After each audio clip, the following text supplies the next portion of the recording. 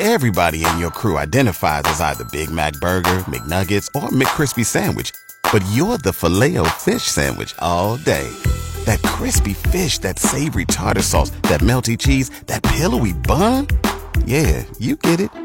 Every time. And if you love the Filet-O-Fish, right now you can catch two of the classics you love for just $6. Limited time only. Price and participation may vary. Cannot be combined with any other offer. Single item at regular price. Ba-da-ba-ba-ba. Saskatchewan's #1 sports talk show is on. And now, starting an hour earlier, welcome inside the Radio Octagon. This is the Sports Cage on 620 CKRM. Filling in for Michael Bull, here's Sean Kleisinger. All right, here we go. It's 3:08 p.m. here in southern Saskatchewan, and we are another day closer to kickoff between the Saskatchewan Roughriders and the Ottawa Red Blacks. And what a game that was last night. We'll talk about that throughout the show. In fact, Willie Jefferson of the Winnipeg Blue Bombers will be joining us on today's show just after 5:30, so keep it tuned in. Willie Jefferson had a sack last night. He had quite the game. Today's show is brought to you by Nelson Homes, supplying home packages and RTMs for over 65 years. And nice show we have lined up for you. Mentioned Willie Jefferson. Also have Mark Steven coming up here on the other side of the break, because the week in the Canadian Football League continues tonight as the Toronto Argonauts look to stay undefeated. And, man, I don't know if the Calgary Stampeders season is kind of, in balance right now. But it just might be, because you look at their upcoming schedule. After tonight, they take on the BC Lions, they take on the Winnipeg Blue Bombers, and then guess who they play again? They play the Toronto Argonauts. So it's like a murderer's row as far as schedule goes for the Calgary Stampeders. So as it sits right now, they are 2-5 in the West Division standings. So we'll talk to Mark Steven about that, the play-by-play voice of the Calgary Stampeders. At the bottom of this hour, Marshall Hamilton, former Saskatchewan Roughrider, will join us. And also here in hour one, QB number 1 for the University of Regina Rams, Noah Pelletier, will hop on the Western Pizza Hotline. And that Western Pizza Hotline, by the way, is the hotline sponsor, as it is every single day here inside the Sports Cage. You can order the Rough Rider Sweet Deal from Western Pizza and enter your name for a chance to win a game from a stadium luxury suite next season. So that's going to be... Well, it is fun. I've been up in the suites. I've been fortunate enough to, take a view up there, as I'm sure a lot of you have as well. It's a great view, so that could be you next season. Shaq Evans, we talked with him on Wednesday, it was. Yes, it was on Wednesday, so he will be our Sports Cage Rewind today. And then Farhan Lalji of TSN, he was just recently down in Jacksonville covering the Jacksonville Jaguars. He was watching Nathan Rourke, and it looks like Nathan Rourke will get a pretty good shot at, competing for a roster spot for the Jacksonville Jaguars this year. And that's all you can really ask for. They have 3 quarterbacks in camp: Trevor Lawrence, CJ Beathard, and Nathan Rourke. So we're going to talk with Farhan about that. And Farhan is also in Calgary for tonight's game, Friday Night Football, between the Argonauts and the Stampeders. So we will talk to Farhan about that game as well. And already mentioned at 5:35, Willie Jefferson coming off that huge game last night. Now that was just... I don't think many people were expecting that. It's kind of been weird. I mean, go back to June 22nd, not many people were expecting the BC Lions to beat up on the Winnipeg Blue Bombers like they did. And not many people were expecting a 50 burger last night. Yeah, it was, 50-14, the final score in favor of the Winnipeg Blue Bombers. So Winnipeg is 6-2. And the BC Lions dropped to 6-2 in the West Division standings. So that was something. I'm going to talk with Willie Jefferson about that coming up here in hour 3. So yeah, another day closer, another hour closer to kickoff Sunday between the Riders and Red Blacks. We'll also hear the latest from Riderville throughout the show today. We'll hear from Coach Craig Dickenson, who has ruled out Brain Lenius. And in fact, let's go through that injury report. Brain Lenius is out. Kian Schaefer-Baker out. That's no surprise. Darrell Walker, although he was back on the practice field this week, he still remains out with that knee injury. Jawan Brescison, He has that shoulder problem happening right now. He is out. Nicholas Daly out with a head injury, and Tevin Jones, non-football related. That was kind of a surprise on the report. Hopefully, it looks like he will play on Sunday because there's no designation beside his name, and that usually means that they're good to go come game time. Matt Dean with a foot. He looks like he should be good to go. Rodney Clemens, defensive back, he is out with an ankle. Jackson Ford has an ankle, but it looks like he should be ready to roll for Sunday at Mosaic Stadium. Zach Fry, offensive lineman, has a lower back problem right now. He is doubtful, so that usually means that you will not play when you have that designation beside you. So Mitch Picton, I already mentioned him. He is out. Brandon Council out. So Eric Lofton looks like he will get the start once again at left tackle for the Saskatchewan Roughriders on Sunday. And looking across the league and other news and notes, the Edmonton Elks, this came down about an hour ago. The Edmonton Elks have named Canadian quarterback Trey Ford as their starter for Week 10. So not this week, next week, because the Elks have a bye week this week. They return from the bye to take on Winnipeg at Commonwealth Stadium, according to reports by our friend Morley Scott from 630 Ched, the voice of the Edmonton Elks. So I think that's maybe a couple weeks overdue. I don't know. I'm just a radio guy. I'm just sitting here speculating. But, when a team is losing and losing and losing, why are they trotting out the same product on the field? I don't know. I'm not the coach. I'm not the GM. I'm just a radio guy. Like I said, it's just a little bit odd. Going south of the border, the NFL is suspending Saints running back Alvin Kamara 3 games for his role in a fight outside of a Las Vegas nightclub in 2022. Kamara reached a plea agreement back in July, it was. So, yeah, just a few weeks ago. And no longer is facing a felony charge or anything for his role in the fight that occurred just before the Pro Bowl back in February of 2022. And so the games that Alvin Kamara will miss with the Saints, Week 1, they take on the Titans. Week 2, I believe they are at the Carolina Panthers. And Week 3, I like this one, music to my ears, at the Green Bay Packers at Lambeau Field. So Alvin Kamara on the shelf for 3 games. Other NFL notes, veteran running back Marlon Mack signed a 1-year contract Friday. So yes, today with the Arizona Cardinals. And did you see last night? It was the kickoff of the preseason schedule and for the NFL, the Hall of Fame game. And former CFL quarterback, we know him well around here, Chris Streveler. Well, he kind of failed to replicate his preseason magic from a year ago as the New York Jets, they fell 21-6, I want to say was the final score to the Cleveland Browns. For some reason, I don't think that's the right final score, by the way, the ticker I'm looking at.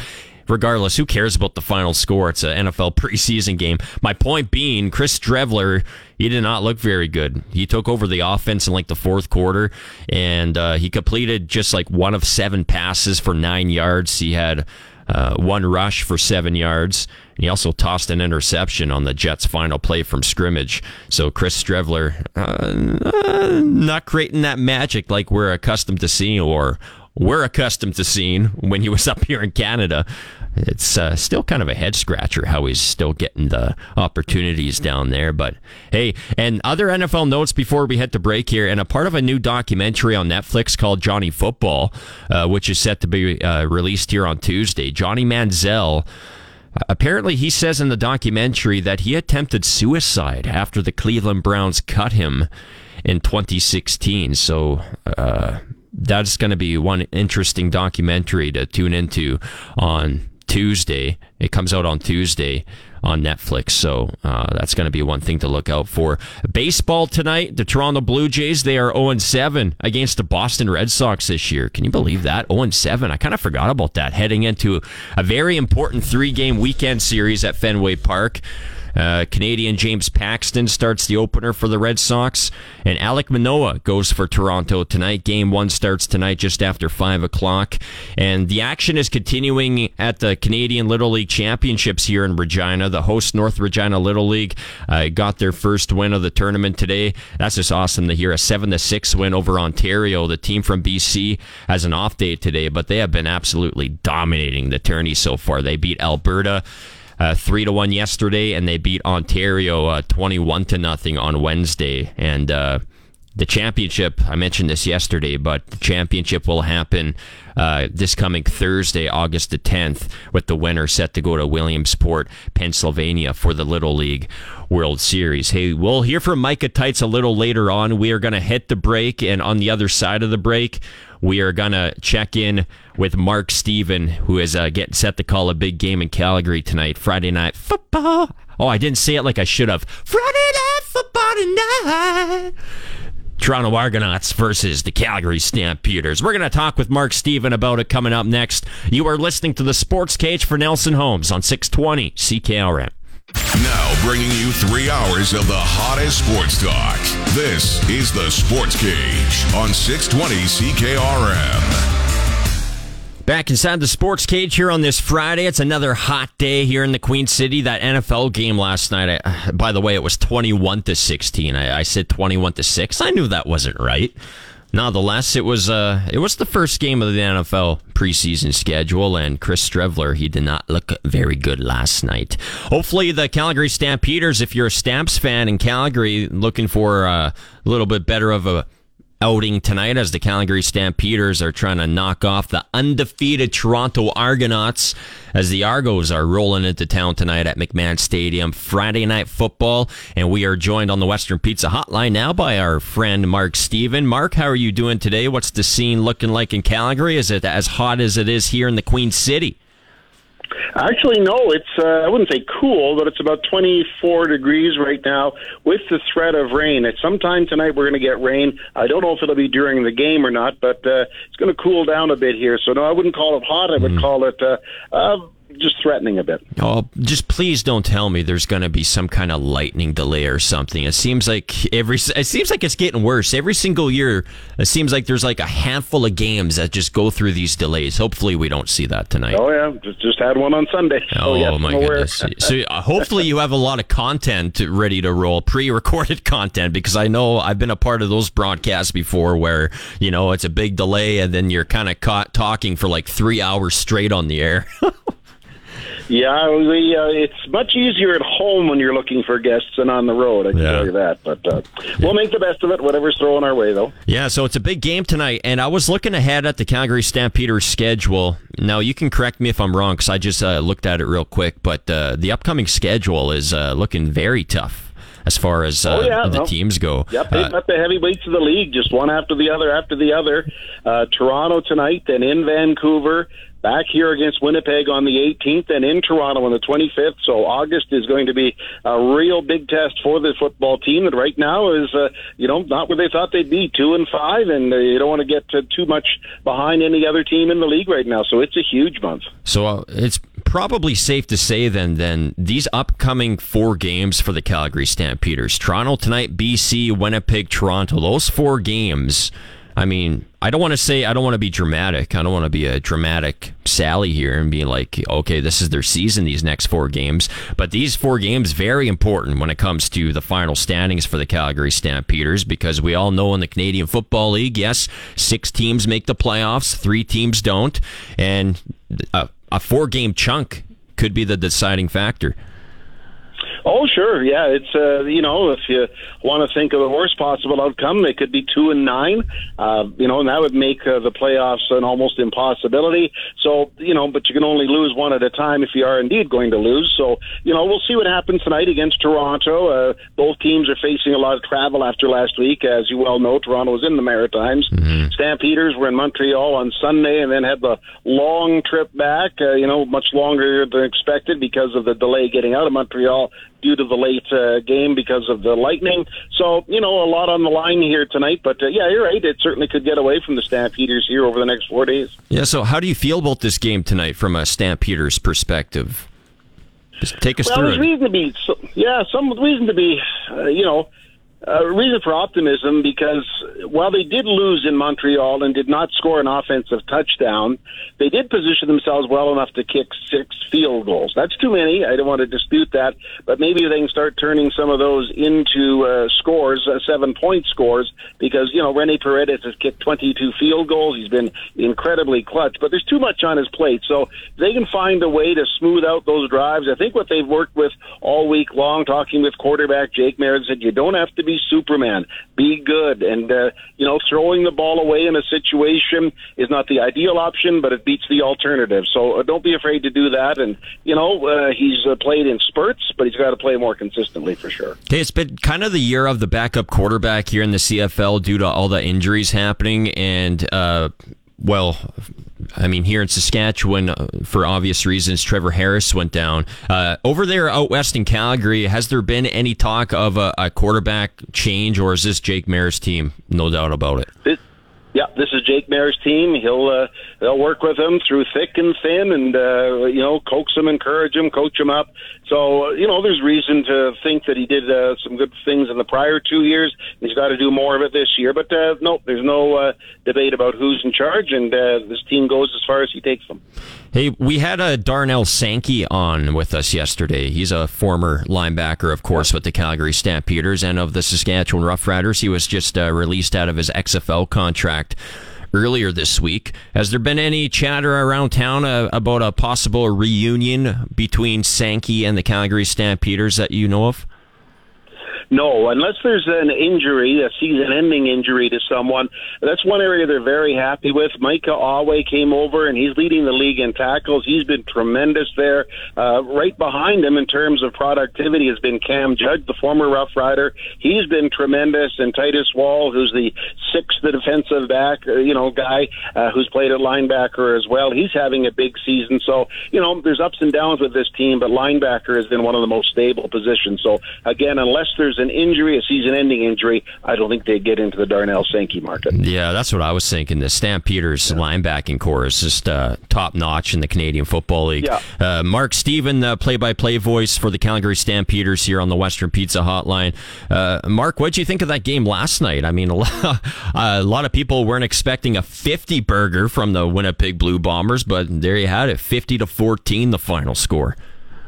Boy, they just looked like they were spring-loaded, especially right out of the gate there. I mean, 2 touchdowns on about their first 3 offensive plays. No, they were just crazy. They were right on top of the game. They were just flying and took full advantage of the BC Lions, just got on top of them, and there was no way the Lions had any hope of coming back. I know they, too, have some quarterback issues, but, let's give Winnipeg credit. They were on the bye week. They came back and played very well, and, maybe they have had their struggles this year, but they're still very good, and, it's not completely unthinkable that they would win the Grey Cup this year. So, in your mind, Mark, are the Winnipeg Blue Bombers the top dogs once again? The team to beat?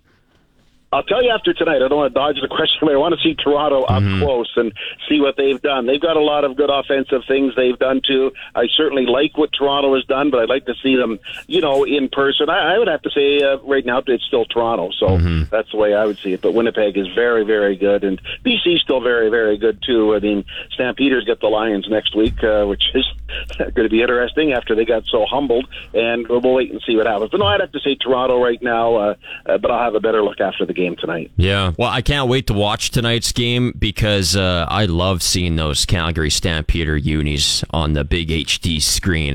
They're looking really fresh this year. I know I asked you this before, but I take it that you like the new look. Totally. It's got a very good design. It pops out there. Went back to red and white, got rid of the black, which is not a Stampeder color. I love them too. It's a throwback, and I like Toronto's uniforms too. Frankly, I don't know why they changed their prior uniforms. I thought they had great uniforms. So yeah, if you're looking for aesthetics, this is your game tonight. Both teams with very nice looking uniforms for sure. Well, have a good call tonight, Mark, and thanks for joining us so close to kickoff here Friday Night Football. Yeah, on our way to the stadium in a bit.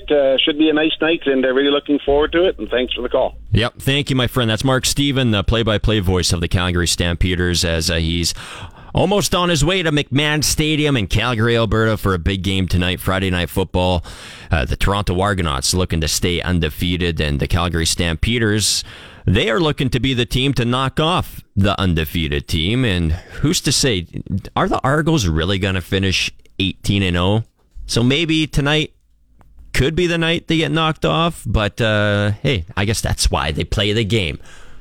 That was a quote from what movie? I think it was like Any Given Sunday or something. No, you're thinking Herm Edmonds. Yeah, play to win the game. That's it right there. That's why you play to win the game. On that note, we're going to head to break. On the other side, Marshall Hamilton will be joining us after our Blue Jay report. We're going to check in with the radio voice of the Toronto Blue Jays, Ben Wagner. You are listening to the Sports Cage for Nelson Holmes on 620 CKRM. It's one of the teams our whole country rallies around. The chase for the championship is on. Time for today's Blue Jays reports on the Sports Cage. Voice of the Toronto Blue Jays, Ben Wagner here. Ben, this is the first time we have chatted since the acquisition of Jordan Hicks before the deadline, a guy who throws, 104 mile per hour fastball. For Jays fans here in Saskatchewan that are maybe unfamiliar with Mr. Hicks, what kind of guy are they getting? Well, they're going to get a bulldog on the mound for a couple of innings, and it's not only just the final 3 outs of a ball game. I mean that, a couple of innings where he can give the Blue Jays a lot of versatility in the back end or high leverage innings. And I was asking John Schneider about this yesterday. Now that things kind of like are falling into piece for the Blue Jays, trade fast. What's the projection on Jordan Romano? And the news is good. Played catch today, should throw off a mound this weekend. That's really the best case scenario for Jordy to get back off the injured list. But the Blue Jays wanted to improve their bullpen with swing and miss. No more of this dynamic profile and interesting looks. And not to take anything away on other guys or how the bullpen was constructed. You win ball games down the stretch. You win ball games in October, the playoffs, the World Series with power. Power pitching is exactly what Jordan Hicks brings to the Toronto Blue Jays. And it's an electric fastball that does have triple-digit potential anytime it rolls off his fingertips in 102 to 104 miles an hour, a sinker that hits triple digits as well, and then a redeveloped slider or sweeper as it's classified. If you really go into the data and the terminology, it's classified as a sweeper, whatever. It's a nasty, nasty pitch, especially with guys who have to sit ready for the fastball. And again, it boils down to leverage. If Romano is in a good spot and matchups are good, he's going to close a game. It's not Aaron Hicks, pardon me. I'm looking at the Orioles and Aaron Hicks.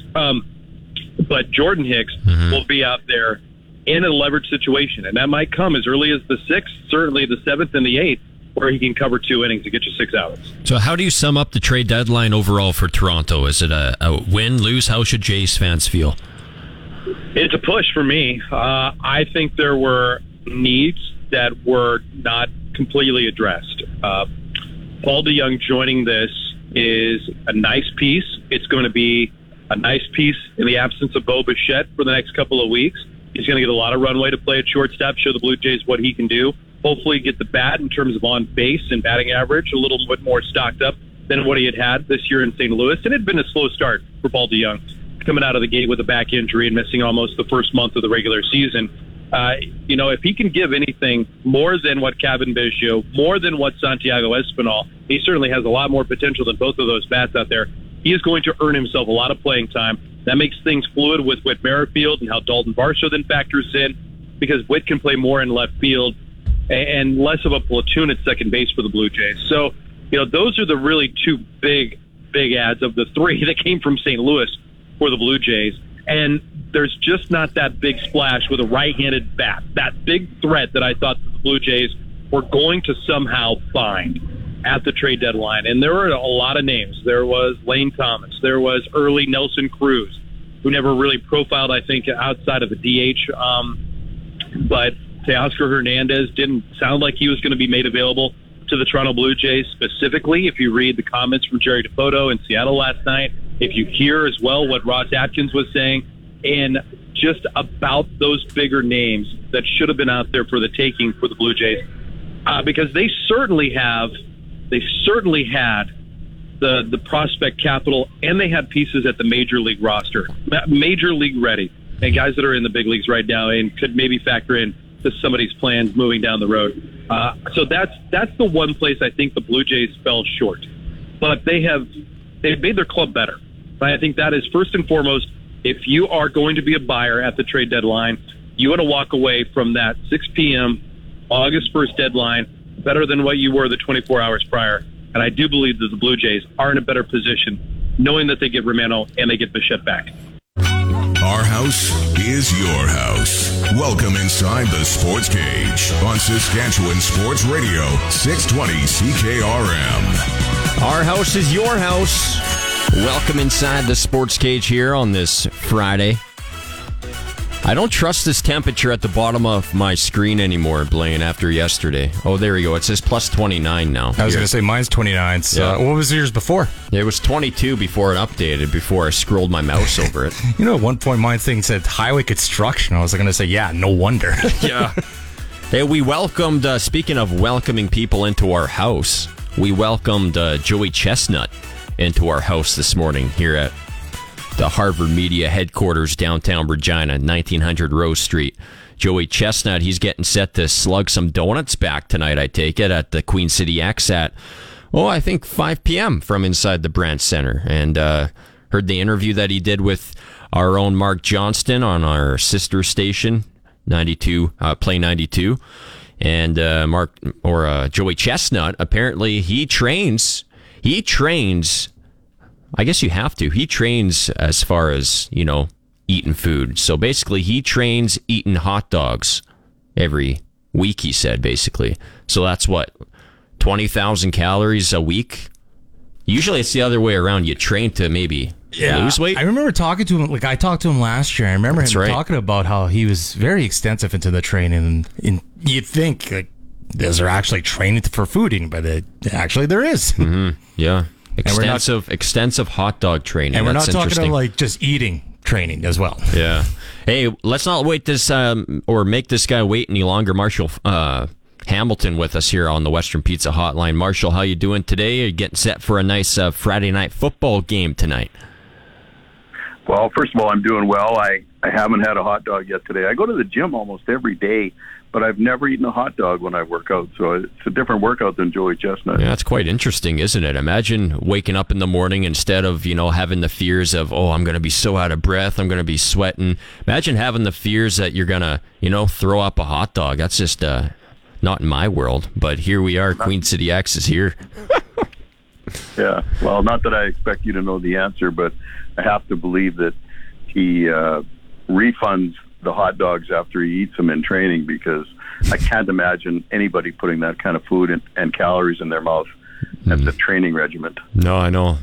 I said this a couple days ago. I am honestly, I don't want to sound mean, but I'm very concerned about these competitive food eaters, just because it's just not natural, but that's enough, I guess, food eating talk for the day. I want to talk to you about some football. I want to talk to you about this because I'm not sure if Marshall Hamilton, you've discussed this on the Rider pregame show or not, but if you have, well, you're going to talk about it again, my friend. So here we go. I saw an article earlier this week. Now it kind of makes me cringe that I'm giving it any type of publicity, but it's a talking point, so here we are. What does Marshall Hamilton think about moving the goalposts back like they have it down south? What do you feel about that? And do you know what article I'm talking about? I don't know the article. I have heard it being mentioned in the last week or two, but I don't know by who, and I don't know what their rationale was.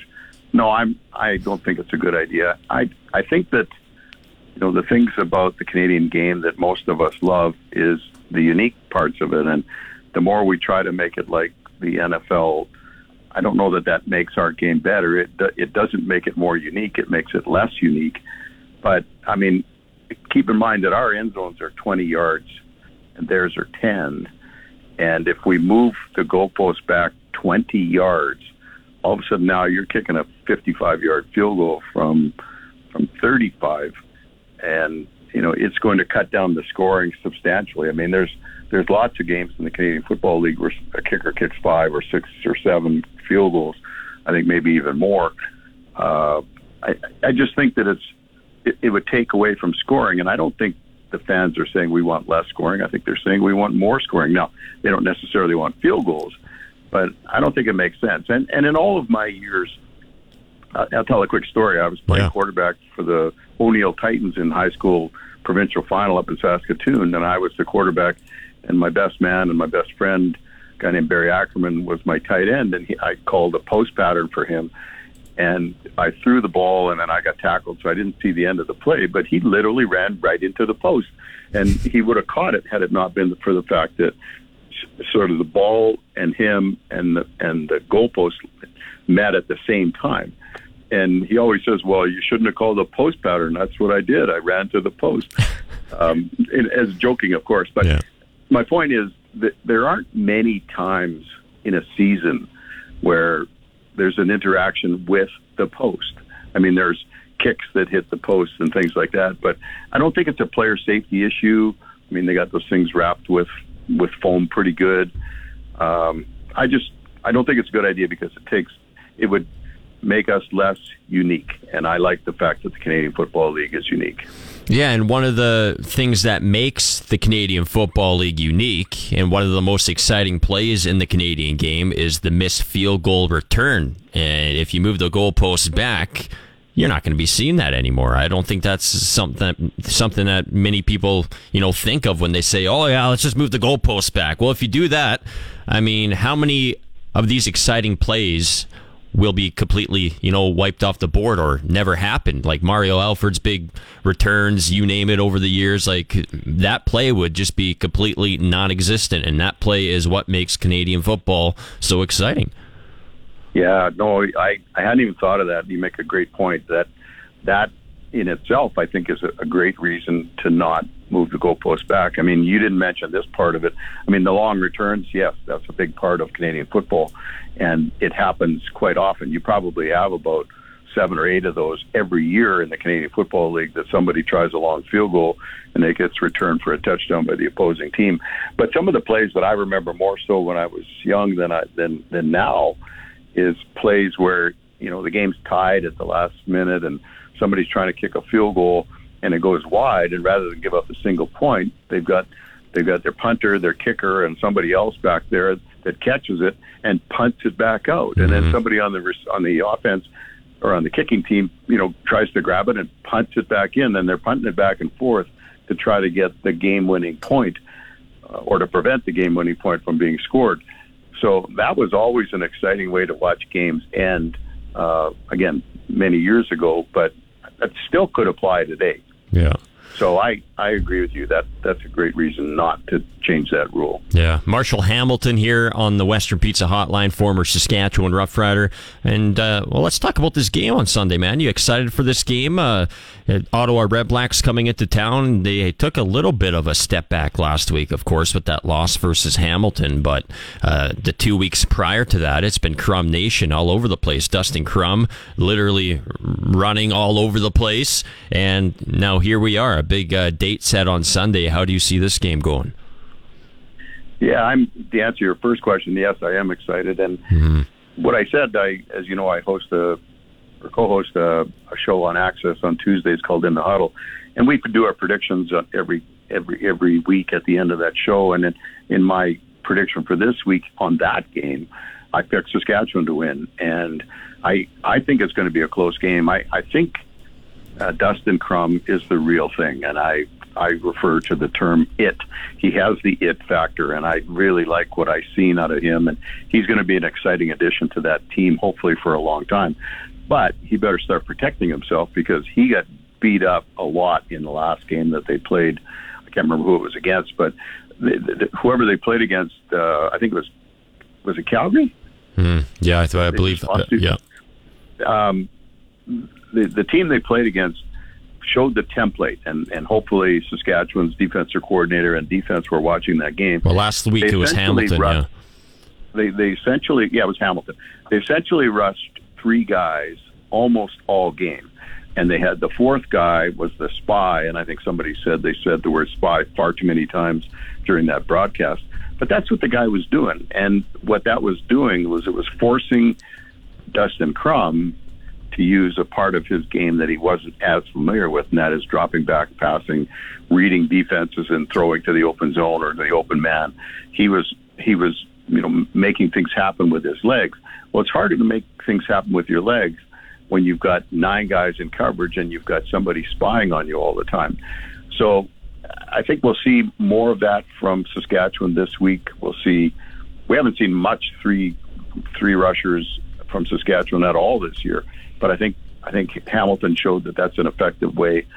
I'm sure the coaches in Ottawa are coaching Dustin Crum, saying, "Here's what you do with a 3-man rush. You pull your way into one of those 2 gaps, either on the left or on the right, but you don't run. You run towards the line of scrimmage, and as you're doing that, when they come up to get you, that's when you find your man open somewhere downfield." So it's still sort of a broken play kind of thing, but Dustin Crum's really good at that, and I think he's got a really good arm. But I think Saskatchewan's defense will figure him out, and I think Saskatchewan's offense, they showed a few glimpses last week against Toronto. I think they outplayed Toronto's offense, but they got to win with all 3 phases of the game. They got to play well on defense, which for the most part they have this year. They got to play better on special teams than they have in the last couple of games, and certainly they showed flashes of being a really good special teams unit earlier in the year. But they got to score some touchdowns on offense, and that's the biggest problem the Riders are having this year. So whether it's Mason Fine or Jake Dolagala, who I think should be starting this game, they got to score some points. Hey, Marshall, thanks for your time today, my friend. Enjoy the game coming up here on Sunday, and we'll talk to you soon. Yeah, take care. Enjoy your hot dogs. Yeah, I'm going to go get some right after the shift. That's Marshall Hamilton on the Western Pizza Hotline. We are going to hit the break and chat with QB1 of the University of Regina Rams, Noah Pelletier, as the Rams are getting set for their 2023 season. You are listening to the Sports Cage for Nelson Holmes on 620 CKRM. Follow us on Twitter and Facebook at SportsCage. Now back to the action on Sports Radio 620 CKRM. All right, it's 3:51 here inside the Sports Cage. Sean Kleisinger filling in for Michael Ball today alongside Blaine Weiland across the board for me. And coming up here in just a few short weeks, the University of Regina Rams will be kicking off their season. And the season opener is Friday, September 1st at home versus the UBC Thunderbirds. But they do play a preseason game before that versus the Manitoba Bisons. And we are pleased to be joined now on the Western Pizza Hotline by the starting quarterback of your University of Regina Rams, Noah Pelletier. Noah, what's good, my friend? What are you up to? Not too much. I'm just finishing up my shift at work here. Nice, my friend. So, hey, I want to ask you about your experience at Saskatchewan Rough Rider training camp this year. Just take us through that. What kind of experience was that for yourself? Yeah, it was an amazing experience. Just being around it was huge. I didn't get to do a whole lot in practice, I guess. They were kind of fighting for that second, third string spot for quarterbacks there, so I didn't get too many throws in. But even just kind of standing around at practice, standing in those meetings, I was able to take so much away. And yeah, I noticed coming back to the Rams, the game's kind of slowed down for me a little bit, which has been a huge part. But yeah, just a bunch of takeaways from them. Being around a great crew of quarterbacks out there was huge for me. And yeah, I'm definitely going to be able to build off that. Yeah, you kind of hear it all the time when players, get a chance at the level higher up and then they go back to their team. You always hear players say, I just love the experience that I gained there. But I guess my question, I just want you to go into more detail, like what exactly are you going to be bringing? What's the number one thing that comes to mind as far as what are you bringing from your experience with the Rough Riders that you can directly implement into the Regina Rams in 2023 outside of, the generics of the game being slowed down? Is there like one or two things that come to mind that you've noticed right away that camp has provided big help for you? Yeah, for sure. I think the two things that kind of come to my mind first is like their playbook was huge, and being able to, really, really look at it and get the takeaways from that was awesome. As soon as I came back, I had a meeting with our head coach, OC, and kind of told him a couple ideas that I really liked that they were doing there. And we've been trying them out in practice, and they're looking good. So a couple different plays, couple different concepts like that we'll be able to take away, which will be nice. And then I think, the other big thing that kind of comes to mind is just like watching the leadership styles there, like being around Trevor Harris there, kind of seeing him take over that team and lead was awesome to see. And going into my second year, I guess, obviously first year I was more focused on just kind of doing my best, playing my role, but now being more comfortable with the team, I think taking over as a leader is going to be a big thing. And just seeing the way Trevor and even the other quarterbacks kind of took over the leadership side of that, I'll be able to bring to the team this year. Compare yourself this year, where you stand right now, compared to where you were last year going into the 2022 season. I honestly think I made a pretty big jump from last year. Like I said, it was a little bit of nerves going into the season last year. It was my first time playing a full game in almost 3 years at that point. So the nerves definitely came in, and obviously there was the first year mistakes and just kind of getting used to the speed of the game and just university level football kind of thing. But now I'm comfortable with all that. I'm more comfortable with everyone around me. Have a couple more years under my belt with the receivers, the O-line, the running back. So I definitely feel a lot more comfortable and confident. Even just playbook wise, scheme wise, all that I feel a lot more confident in. So that will definitely be a huge step for me this year. Noah Pelletier, the starting quarterback for the University of Regina Rams, here on the Western Pizza Hotline. We had head coach Mark McConkey on earlier on this week, and Mark McConkey said that he thinks the strong point on this Rams team this year is the offensive line, and you mentioned it right there. Maybe just take us through your offensive line this year and how much more confident you feel when it comes to them going into this season compared to last year. Yeah, for sure. I'm super confident in them. I always have been. We got a couple guys back from injuries last year, and we got a couple new signings, which will be big. And they've been working really hard all off season. They've been working with Brett Jones a lot, and I know he brings a lot to the table. He has obviously a lot of great experience he can share with them. And we get together with our O-line. I guess it's only every second week. Other than that, they're kind of doing their own thing. But you can just see it in the way they play. They're confident in themselves, and they've really come a long way. I feel super comfortable standing behind absolutely any of them. Hey, Noah, thanks for your time today, my friend. I cannot wait to watch you this year, and best of luck here in 2023. For sure. Thank you. Thanks for having me. That's Noah Pelletier, starting quarterback for your University of Regina Rams on the Western Pizza Hotline. And that does it for hour one here. We're going to head to break, have the 4 o'clock news, and then on the other side, Chris Getzlaf. And then we will have a SportsCage rewind as well. We had Shaq Evans join us earlier on this week, so we will relive that memory. You are listening to the SportsCage for Nelson Holmes on 620 CKRM. Saskatchewan's #1 sports talk show is on. And now, starting an hour earlier, welcome inside the Radio Octagon. This is the Sports Cage on 620 CKRM. Filling in for Michael Ball, here's Sean Kleisinger. Says it's plus 29 and smoky out here in the Queen City. All the smoke in the air. Queen City X in town. Beautiful weekend. I love these rider games that fall on the weekend of the Queen City X. Just has a little bit extra buzz. You walk outside the stadium after the game, you see all the lights, all the, festivities going on, all the mini donuts rolling around on the street, candy floss flowing through the air. It's a beautiful time to be alive. Today's show is brought to you by Nelson Homes, supplying home packages and RTMs for over 65 years, getting set for Friday Night Football tonight. The Toronto Argonauts taking on the Calgary Stampeders. The Argos looking to stay undefeated. And the Stamps, this is a big stretch for them. They play Toronto tonight, then they got the BC Lions, then they got the Winnipeg Blue Bombers, and then guess who they play after that? The Toronto Argonauts. So this is a big stretch for the Calgary Stampeders. But right now, we are going to talk about your Saskatchewan Roughriders and former Saskatchewan Roughrider great Joining us here on the Western Pizza Hotline, number 89, Chris Getzlaf. How you doing today, my friend? I'm doing well. How you doing? Doing good. Thanks for carving out a couple minutes here, Chris. It's the first time I've chatted with you since, it was a couple weeks ago. I believe July 20th-ish.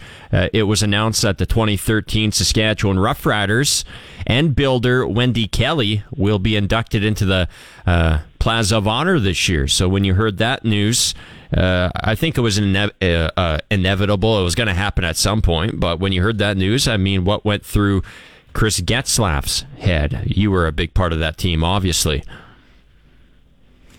Yeah, I mean, it's a big honor, and I think it's a great way to kind of have a 10-year reunion, to get a bunch of guys together that were part of a team like that was able to go the distance and bring a Grey Cup to Saskatchewan. Hey, I know you talk about the 2013 team a lot. You probably get asked about it a lot. Does it ever get kind of old talking about those memories? You know, the stretch that you guys went on, and then ultimately hoisting the Grey Cup on your own home soil here in Regina. Does that ever get old? I don't think so. You know, it's one of those things that's it's a year that you look back on your career, and it's, you know, kind of the greatest year that you feel like you had as a team. So, you know, getting the opportunity to play in the league for 11 years and being on a lot of successful teams and a lot of really good teams, you don't get to hoist that trophy all the time. So that specific year and being able to do it on home soil, I mean, that's just I think it's something that'll never get old talking about. Is there something about that 2013 team that comes to mind, something that you've never really talked too much about to the public? Anything anything said in the locker room, any funny thing that happened during the game? Is there anything new that you can tell our listeners here on, August 4th, 2023, about that 2013 team? I know I'm putting you on the spot. That's a tough question. Apologize, but... Yeah, I don't know if it would be... I don't know if it'd be anything that would be newly public knowledge, but, you know, obviously going on a 4-game losing streak that year, there's, you know, some questions about how the team could pull through from outside sources anyway. And I just kind of remember losing to Calgary and kind of after the game, you know, not everybody, but there were several guys that were kind of hanging their heads, and G. Roy Simon kind of got up and said, guys, we're in a great position, and we're going to be back here in 2 weeks' time, and we're going to kick their ass. and that's exactly how it played out, right? So I don't know. We had such a great locker room, and a lot of pieces that got brought in that year that really added to the product, both on the field and off the field. And when it all comes together like that, it's a truly good feeling. That's an awesome story. Give me a helmet right now. I want to run through that wall, man. Speaking of those Calgary Stampeders, that's the one team, this has been talked about a lot too. You carved them up through the years. Was it as simple as they used to put their, third, fourth best defensive back on you? Was it as simple as that, or was there something else in the air when you played those Calgary Stampeders? I mean, them putting their third best guy on me was definitely part of it. That's for sure, because they were doing a lot of matchups during that time, you know, where Brandon Browner would follow Fantuz around, or Dwight Anderson would follow Weston Dressler around, you know, and then I would end up with, you know, Mason Raymond or whatever, right? So, so is it that? Yeah, I mean, I'm sure that there's an aspect of that to it, but there was something about playing in Calgary that just gave me a lot of comfort, I guess. It just felt comfortable for me to play on that field, and I don't know, had a lot of confidence going into it, and was, you know, thankfully able to make a lot of plays there.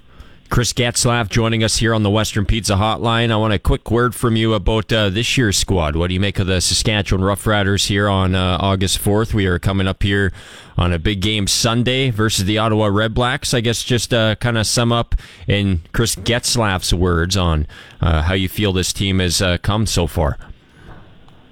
I mean, I think they've shown some pretty good signs, that's especially defensively.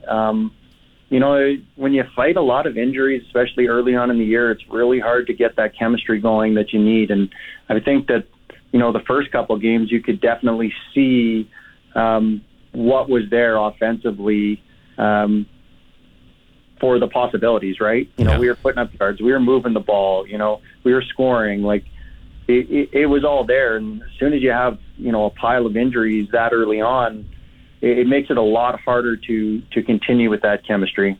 Having a quarterback like Trevor Harris go down, it can be pretty detrimental to the overall team, right? Mm-hmm. I think that Mason Fine has actually played pretty well. Like, he's not jumping off the charts or anything like that, but all in all, I think that he's done a pretty good job considering.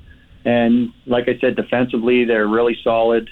And special teams, Alford is I would argue, the best returner in the league. So, I think that there's definitely light at the end of the tunnel, and there's still a possibility for this year being a success. Yeah. Well, thanks for taking a couple minutes today, Chris, and can't wait to welcome you back to Mosaic Stadium here. I believe it's October 7th, the home game versus the Hamilton Tiger Cats.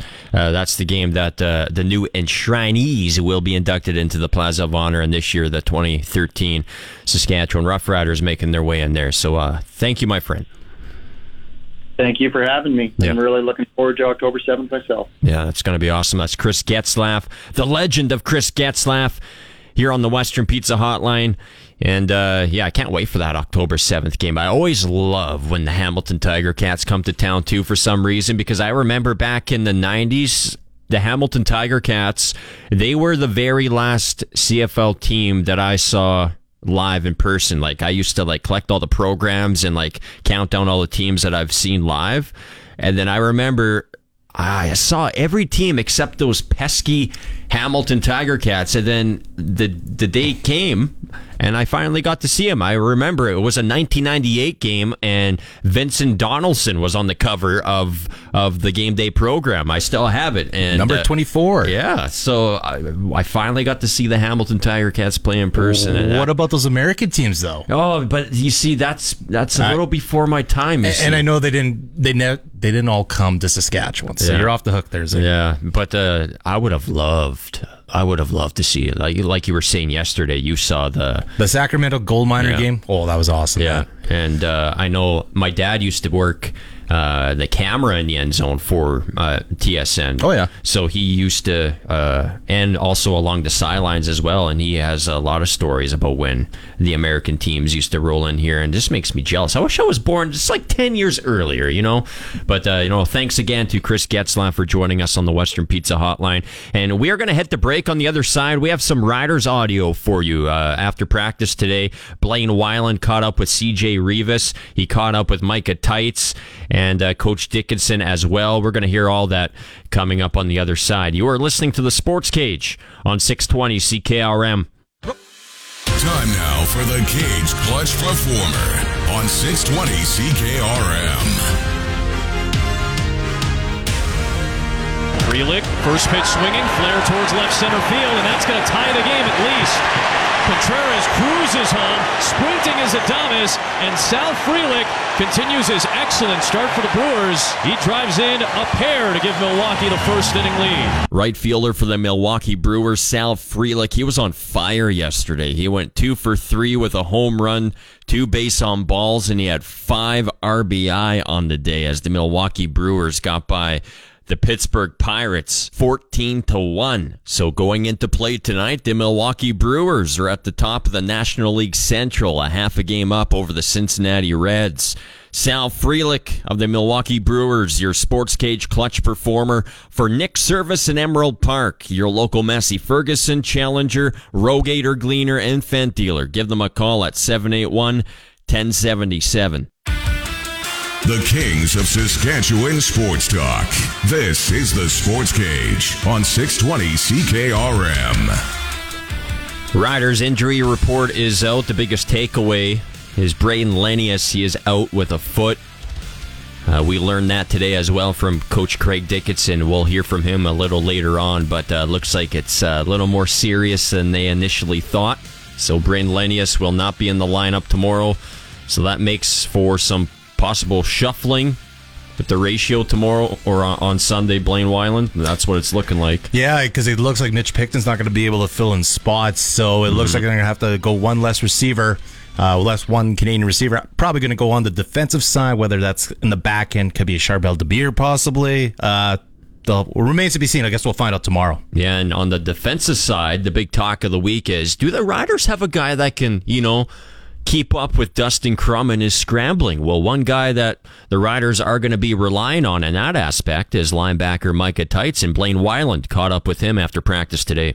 All right, I'm joined with number 43 for the Saskatchewan Roughriders, Micah Teitz. And Micah, situation on Sunday. You guys are going to face a mobile quarterback. Is that, extra responsibility for a weak side linebacker in terms of, watching the quarterback maneuver and, I guess, scramble out of the backfield? For sure. I mean, it all depends on, what the call is on the defense, and whoever, has that responsibility. I think it just puts a little bit of extra pressure on them, not specifically myself, but, I think just as a team, as front seven especially, we're going to be focused on that. I think you guys have done, going back to the first game with the Cornelius, it seems like you guys have done a really good job with mobile quarterbacks so far this season. Yeah, it's just something that we think about. I mean, it's all credit to the D-line, keeping them in the pocket and whatnot, and when he comes up through the B gaps or into the A gap, that's when the linebackers can jump in and get them. Is it kind of the weather like we've been having this week? This plus 30, really hot weather. You guys are drinking a lot of fluids. Is that kind of the best weather when you're facing a quarterback like that? Even though you guys are going to be sweating a lot. For sure. I mean, I don't do so well in the super hot weather, but you know what? I think it'll be even for everybody. They got big guys on their O-line. They'll get tired if it's super hot like that, and it's just it's just can't worry about the climate or anything like that. So yeah.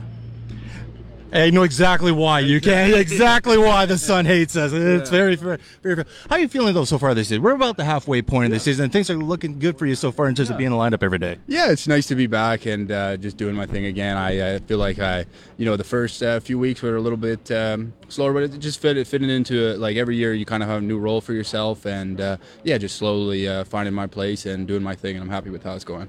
And just going back for the last couple of weeks for the defense, how do you think the defense fared over these last 2 weeks? Even though you guys didn't get the victories, but it seems like you guys, definitely had the effort in BC. And even though you guys gave up 31 points last week, you guys only did give up one touchdown. Yeah, and I mean, statistically, we just played the two best offenses, and we felt like we really, they didn't really get too much on us, to be honest with you. And we're just looking to put it all together every single week. We think we have better players, we have better schemes, our coaches are better. I think, that's just the way we look at everything. And as I said, we are the halfway point. Is it too early to say, desperate, much needed wins, for this game on Sunday? Is it too early to get into that desperate mode? I don't know. Every game is a must win, for us. That's how everybody has to look at every game. Whether it's game one, you got to win that game. Game two, you got to win that game. And then if you win those games, it don't matter. You're never in an actual must-win game. So that's our focus, is to win every game. So yeah. Is it kind of also to a situation like I said, your couple wins now? It's a situation you just don't want to get in the situation possibly like last year with kind of things like snowball. Yeah, for sure. I was definitely, we started out hot last year, and then it definitely kind of fell off a little bit. I think we have a different team, better men in the locker room that are more together. So I don't think that'll happen. And I think we can just get rolling after for this game and as the season continues. And how tough was that for you last year because you weren't in the lineup? And then I guess is there something now this year you feel more of an urgency to stop that now? Yeah, of course. Whatever I can do, I'm going to do it. I'm going to play my hardest every game and do what the team needs me to do for us to win. So.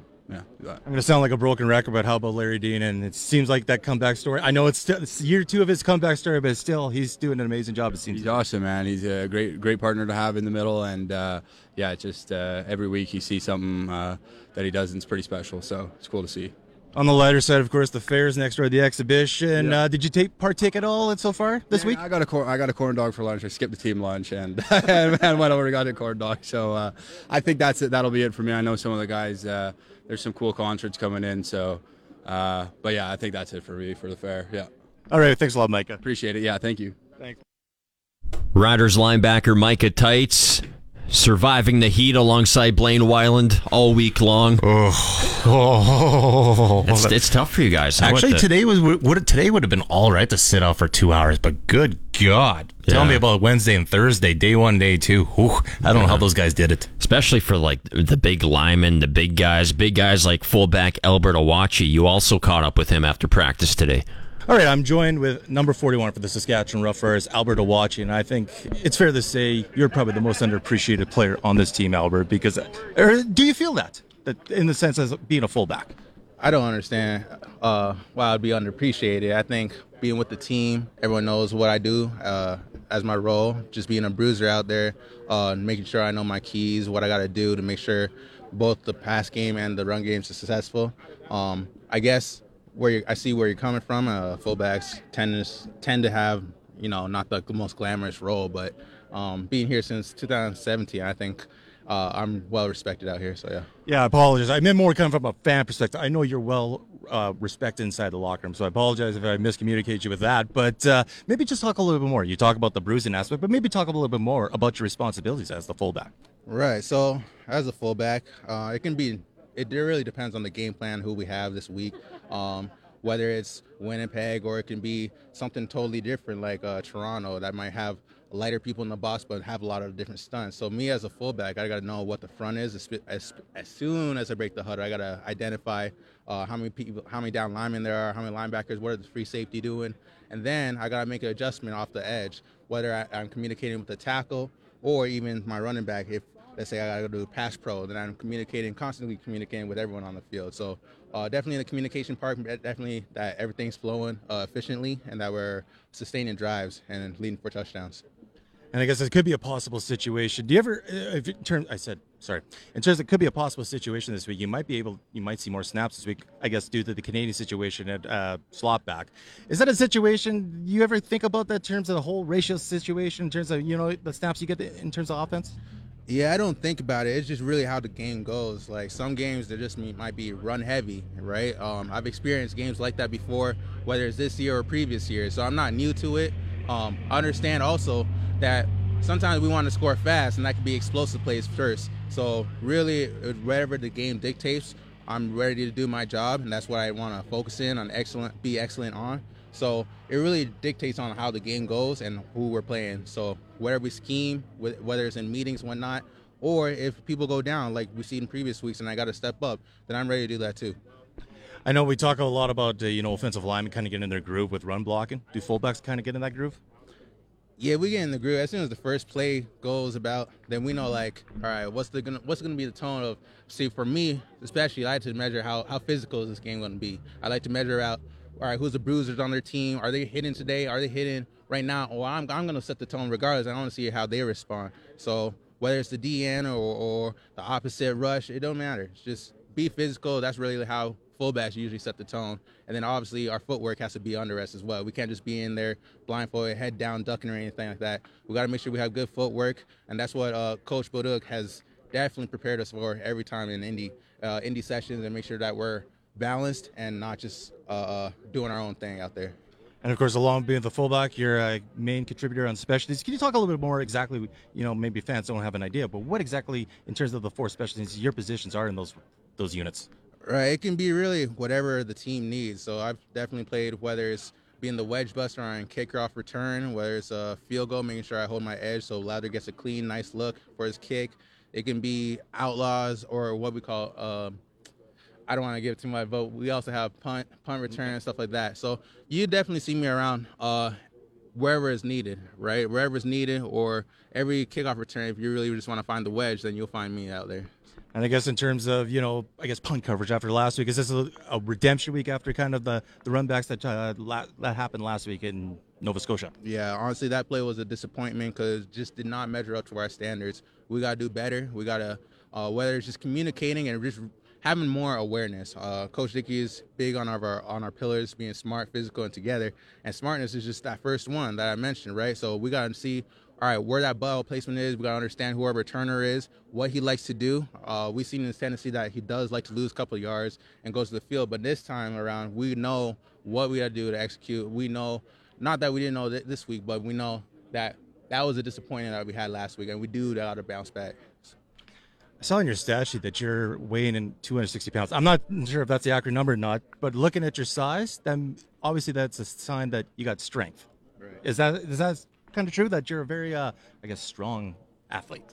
Most definitely. I mean, 263, that was about after camp. So I came into camp about 272, and believe it or not. So I was grinding here since January, just every single day, about 4 to 5 hours a day, doing Coach Clint's workouts. He's been on top of it. I've been following his workouts since I came here. So really, the strength and I might not look 260, 270, whatnot, but that strength is definitely there. And I think the defenses know that when they play against me.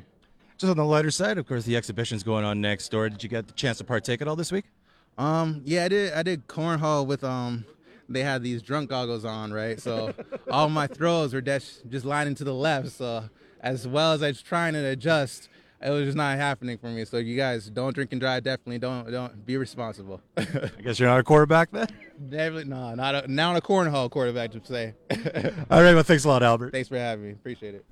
That's Albert Awachie with Blaine Weiland after practice today, and we are going to hit the break. And on the other side, we caught up with Shaq Evans earlier this week. He is making his first return to Mosaic Stadium as an opponent. Yes, he's with the Ottawa Redblacks now, so we asked him earlier this week, what's your emotion level going to be like? And you'll find out what he had to say on the other side of the break. You are listening to the Sports Cage for Nelson Holmes on this hot and smoky, I almost said Thursday, Blaine. It's a Friday, TGIF, it's weekend time on 620 CKRM. Report is for Kevin's Marine. Make the most of summer with a boat or pontoon from Kevin's Marine in Fort Qu'Appelle, kevinsmarine.com. And, well, the week in the Canadian Football League, it kicked off last night with an absolute shellacking. The Winnipeg Blue Bombers, they beat down the BC Lions 50-14 the final. Bombers defensive end and former Rider Willie Jefferson, who had a sack in the game, will be joining the Sports Cage here just after 5:30 on today's show. So Friday Night Football tonight sees the Toronto Argonauts, who look to stay unbeaten. They take on the Calgary Stampeders at McMahon Stadium. You're listening to the radio home of the Saskatchewan Roughriders, the Sports Cage on 620 CKRM. And yes, earlier this week we caught up with Shaq Evans, who is making his return to Mosaic Stadium on Sunday. His first visit to Mosaic Stadium as a visitor. So we asked Shaq Evans earlier this week a lot of questions. So let's go back in time here till, well, it wasn't too far away, 48 hours ago, and listen in with that conversation with Shaq Evans of now the Ottawa Redblacks. Sean Kleisinger sitting in for Michael Ball, Blaine Weiland alongside me as the Saskatchewan Roughriders. We're back on the practice field today, getting all set and fine-tuned for Sunday's game versus the visiting Ottawa Redblacks. And we are now joined on the Western Pizza Hotline by former Saskatchewan Roughrider receiver and current Redblack receiver, fan favorite here in Riderville, Shaq Evans. How you doing today, Shaq? Thanks for carving out a couple minutes here. Yes, sir. I appreciate it, man. I'm doing well. Appreciate you having me, and yeah, definitely excited about this week. Yeah, Shaq. About a month ago, I was chatting with your former teammate here in Saskatchewan, Manny Arsenault, and I was telling him, "Hey, man, there's still a lot of your jerseys being worn around town here, and same thing goes with yourself, Shaq Evans. There's always a Evans #1 jersey being worn by fans at Mosaic Stadium. So I'm going to ask you the same thing I asked Manny Arsenault. How does that make you feel, knowing that the fan base here still, adores the Shaq Evans? Man, it feels great, because like I said, I enjoyed my time there, and it was tremendous, and I always felt love from the crowd, from the fans. Obviously there was always those fans that were, negative at times, but for the most part, man, I got nothing but love there. And to hear that people are still wearing my jersey, it does make you feel good, because it lets you know that there was definitely love there for the years that you were there. Yeah, you already mentioned it. You're excited to come back this weekend. This weekend will be your first time back at Mosaic Stadium as a visiting player. And, well, I was going to ask you what your emotions will be like on Sunday, but you can't really predict emotion. So I'll ask you as it sits today, what's the feeling inside of Shaq Evans' belly leading up to this game? Yeah, like you said, I can't really predict how I'm going to feel on game day, but right now I'm just, like I said, it's just excitement, you know, it's a great opportunity, you know, just be on the other side. You know, I never, you know, thought about that part until, you know, 6 months ago when I signed with Ottawa about, you know, being on the other side and having to deal with the crowd, you know, pre-snap. You know, I was always one of the guys, you know, pumping up the crowd. Now I got to deal with the crowd and try to, you know, run my plays and stuff like that. But like I said, the main feeling right now inside me is just, you know, excitement, and, you know, it's like my second home. So I'm definitely excited to get back in Regina for the first time in a while. Yeah, and Shaq, I would consider you like, you know, you love football, obviously. You're an emotional player, so I'm just trying to, like, predict what your emotions will be like on Sunday. Can you, like, maybe lay a prediction? Is there going to be some, you know, some tears, or is it going to be something that you're going to try to hold back on, or are you just going to, you know, let it flow? I'm going to just let it flow. Whatever comes naturally is what I'm going to let flow. Because, I mean, as human beings, it's okay to, you know, let emotions out if it is there. If there are tears, then let it, so be it, you know, get it out the way and get back focused on the game. But I'm just going to let it be natural. You know, like I said, I don't know what I'm going to feel because I never thought about being in this situation, you know. So, but it's definitely going to be some emotions there because, like, I spent a lot of time there. Went through a lot of stuff there, had great seasons, down seasons, injuries, you know, great games, bad games. So it's like every emotion I felt there, being there. So it probably might all come rushing back to me once it's, you know, a few minutes before, you know, kickoff and things like that. But at the end of the day, man, I'm just, like I said, I'm just excited and grateful that I even have this opportunity to do something like this. Not a lot of people get to play against their former team and still have them, you know, have affinity for them. So I'm definitely excited to get back to Mosaic. Then you mentioned memories. I'm going to piggyback on that. What is the first catch that comes to mind when you think of your tenure with the Riders? What catch did you think of just right now when I asked you the question? What's number one? I probably would have to go with the first time, the first deep ball I caught down the side. There were the opponent's sideline against Montreal in 2018. It was on Tommy Campbell from Dave Watford. Actually, he threw me the ball, and the funny thing about that play is that I didn't even know I had a go route until about maybe 2 or 3 seconds before the ball was snapped, and he threw it up to me, and I made a great play. And I still to this day don't think I was down by contact because I got up and put the ball behind my back and made the second guy miss and would have scored if they didn't blow me dead. But that's definitely the first catch because that was like, I think that was my first game at Mosaic Stadium because we had played Toronto a couple weeks before that, but I wasn't active.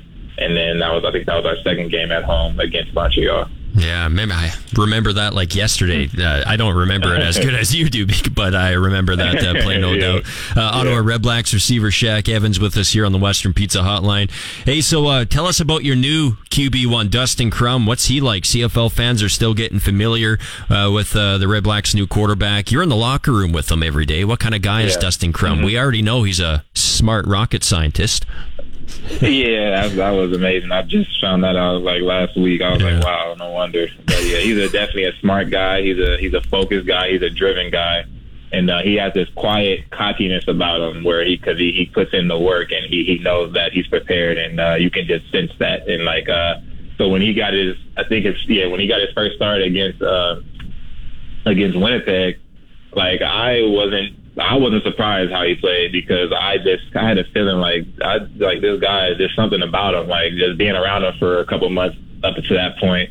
And like I said, he has this quiet cockiness about him, and I know that he's very diligent in his preparation. So it wasn't really a surprise to me that he played so well. I mean, he started off kind of slow, but that was expected. It was his first professional start, and but you saw second half he just took off, and he's been playing well for us. You know, a lot of people thought our season was pretty much down the drain once Masoli and Tyree Adams went down, but Dustin is a guy that I think can definitely have some success in this league. So do you think, is this something that you saw like during training camp? Did you see the potential in this Dustin Crum, or is it one of those things where you need to see this guy in action before, you know, you're a believer in it? Because I don't think anybody knew who Dustin Crum was before, you know, he helped you guys rattle off back-to-back wins there. Dramatic fashion. Yeah. like I said, like I had been around him since training camp, so even though I didn't get a lot of reps with him, I always just looked at him and I could just tell he just knew what he was doing, and he knew he was prepared. Like he didn't get a lot of reps. I think he did get a lot of reps in training camp. He didn't get a lot of reps in preseason games either. But he always was ready, and that's what let me know, like, if he does get a chance, he got his chance against Winnipeg, I knew, okay, this guy he's gonna make some noise, because I know, like, he's always ready no matter what. Like, he's definitely ready, and now that he knows that he's a starter, I knew he would be even more than ready. How are you feeling physically after your first game back last week versus Hamilton? You're obviously hoping to be more and more involved with this offense as the season progresses, I take it. Yeah, I'm physically, I'm fine. I think last week was just shaking off the rust, you know.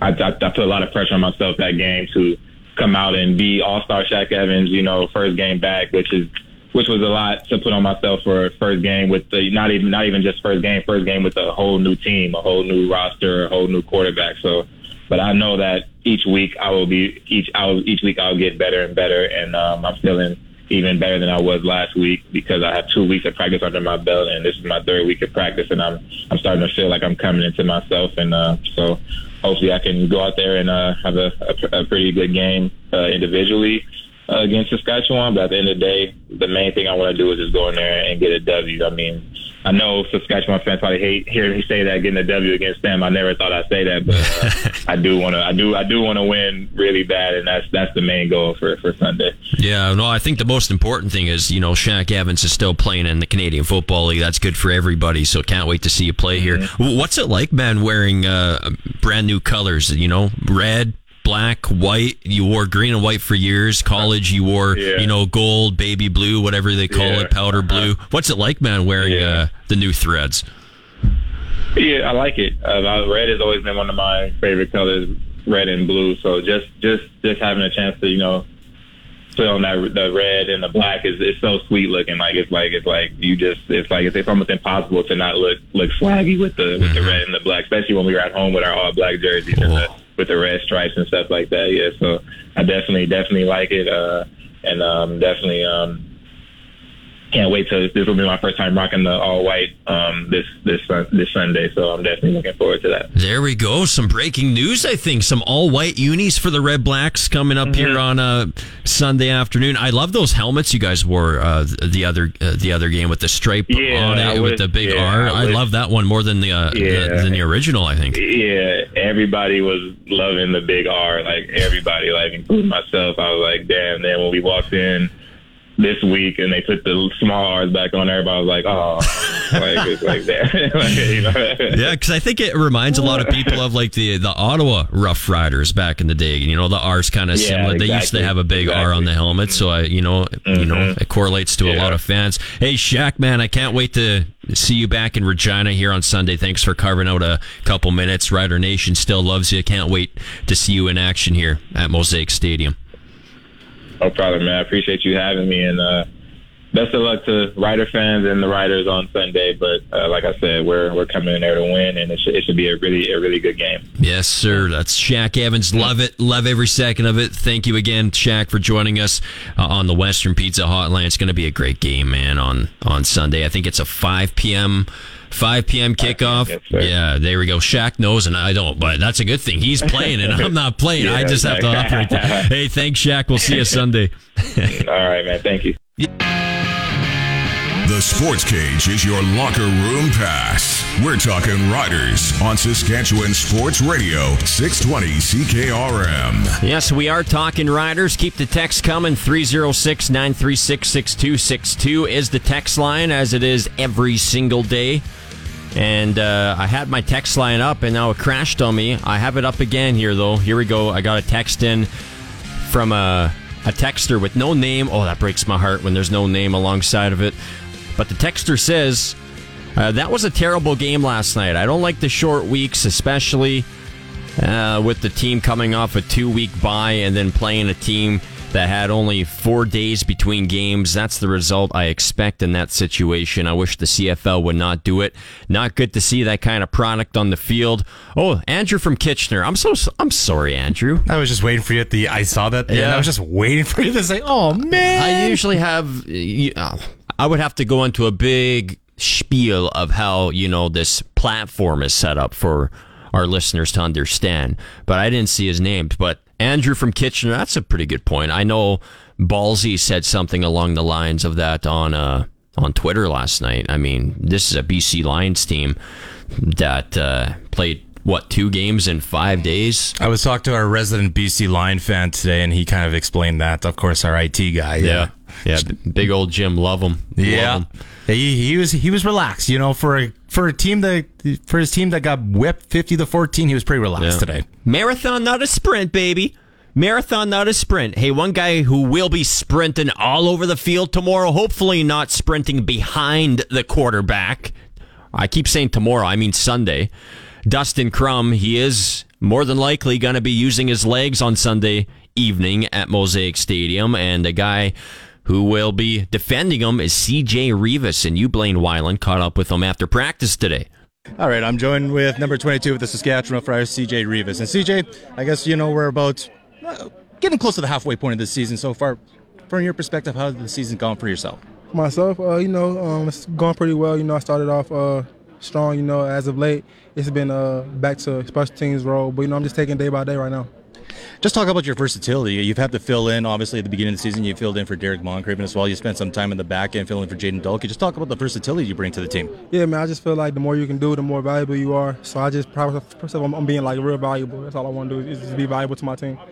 Even though you said you mentioned you're back to special team mode, but you still got that first team defensive mentality. Yeah, definitely, man. I feel like whenever I'm out there, I'm the best. What I do. So I feel like whether I'm backup or I'm a starter, it's the same preparation every week. I'm not sure if they broke it down to you guys, but I know a lot of times you line up in the starting lineup. Derek Moncrief is a designated American. Do you have a full understanding of that? I have no idea what was going on, to be honest. I don't know anything about that. That's okay, because I don't either. But can you talk about the similarities of those two positions, a strong side linebacker and the safety position, and why are those two positions so similar? I feel like Sam is physical position, you got to control what's going on. You got to know what everybody's doing. I feel like Sam is the most talkative position, Sam and free, so you got to be able to control the defense and control everybody around you. So I think those two similarities, being in charge of defense.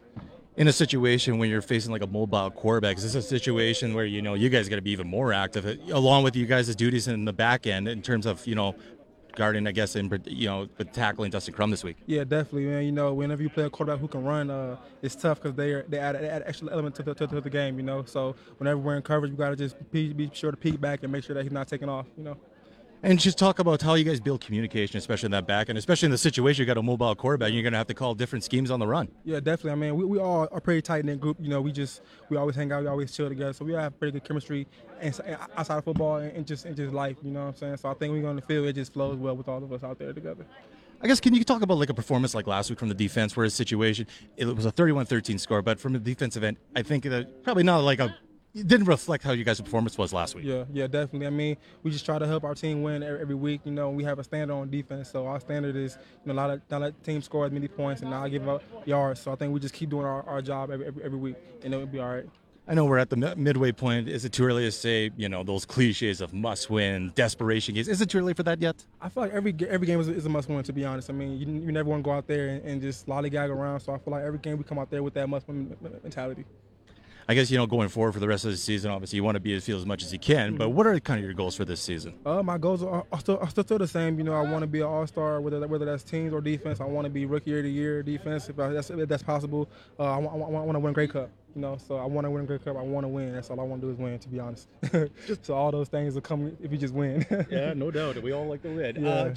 Going on the lighter side. Next door, the fair going on. Is that something, growing up, you go to fairs like that? Yeah, I haven't been to a fair since I was 12, so I just went last night, to be honest. And it was crazy, man. I haven't been to a fair in so long. I missed the smell of the funnel cake, dirty street, everything. It just all bring back memories. Did you play any games? Yeah, I played a basketball game. I won a prize. I played the little water gun shooting game. I won that prize too, so I did pretty good last night at this fair. I did pretty well. Did you check out Flow Rider? I did not see Flo Rida. I missed him, man. I heard a new edition's coming out here. The new edition's coming out, or Boys and Men, one of the two. Yeah, Boys and Men. Yeah, okay, Boys and Men. So I'll try to hit that one today. All right, well, this is our house, and I guess hopefully you guys protect it on Sunday. Thanks a lot, TJ. Thank you, man. Thank you. Appreciate it. Thank you. Have a good one. When Saskatchewan's #1 sports talk show is on. And now, starting an hour earlier, welcome inside the Radio Octagon. This is the Sports Cage on 620 CKRM. Filling in for Michael Bull, here's Sean Kleisinger. All right, one more hour to go, and then it's weekend time. Time to make my way over to the Queen City X and slug back some mini donuts with Joey Chestnut, who's in town. He was in our studio earlier today. You're going to play some carnival games, I bet, eh? Oh. I want to see that rocket arm knock off some, those old pin games. I got to believe you're going to knock some down there. You better believe I got some Uncle Rico in this right arm. Old quarterback right here. But no, it's gonna be a fun weekend. You got a nice wedding to attend tomorrow, and then the big Rider game on Sunday. So it's gonna be an eventful weekend. Today's show is brought to you by Nelson Homes, supplying home packages and RTMs for over 65 years. And joining us on the Western Pizza Hotline right now is Farhan Lalji, and Farhan is in Calgary for Friday Night Football tonight. And Farhan, you just recently got back from a nice little road swing, I guess you can say, down south. You were at the Jacksonville Jaguars camp looking at Nathan Rourke. And how did your trip go down south?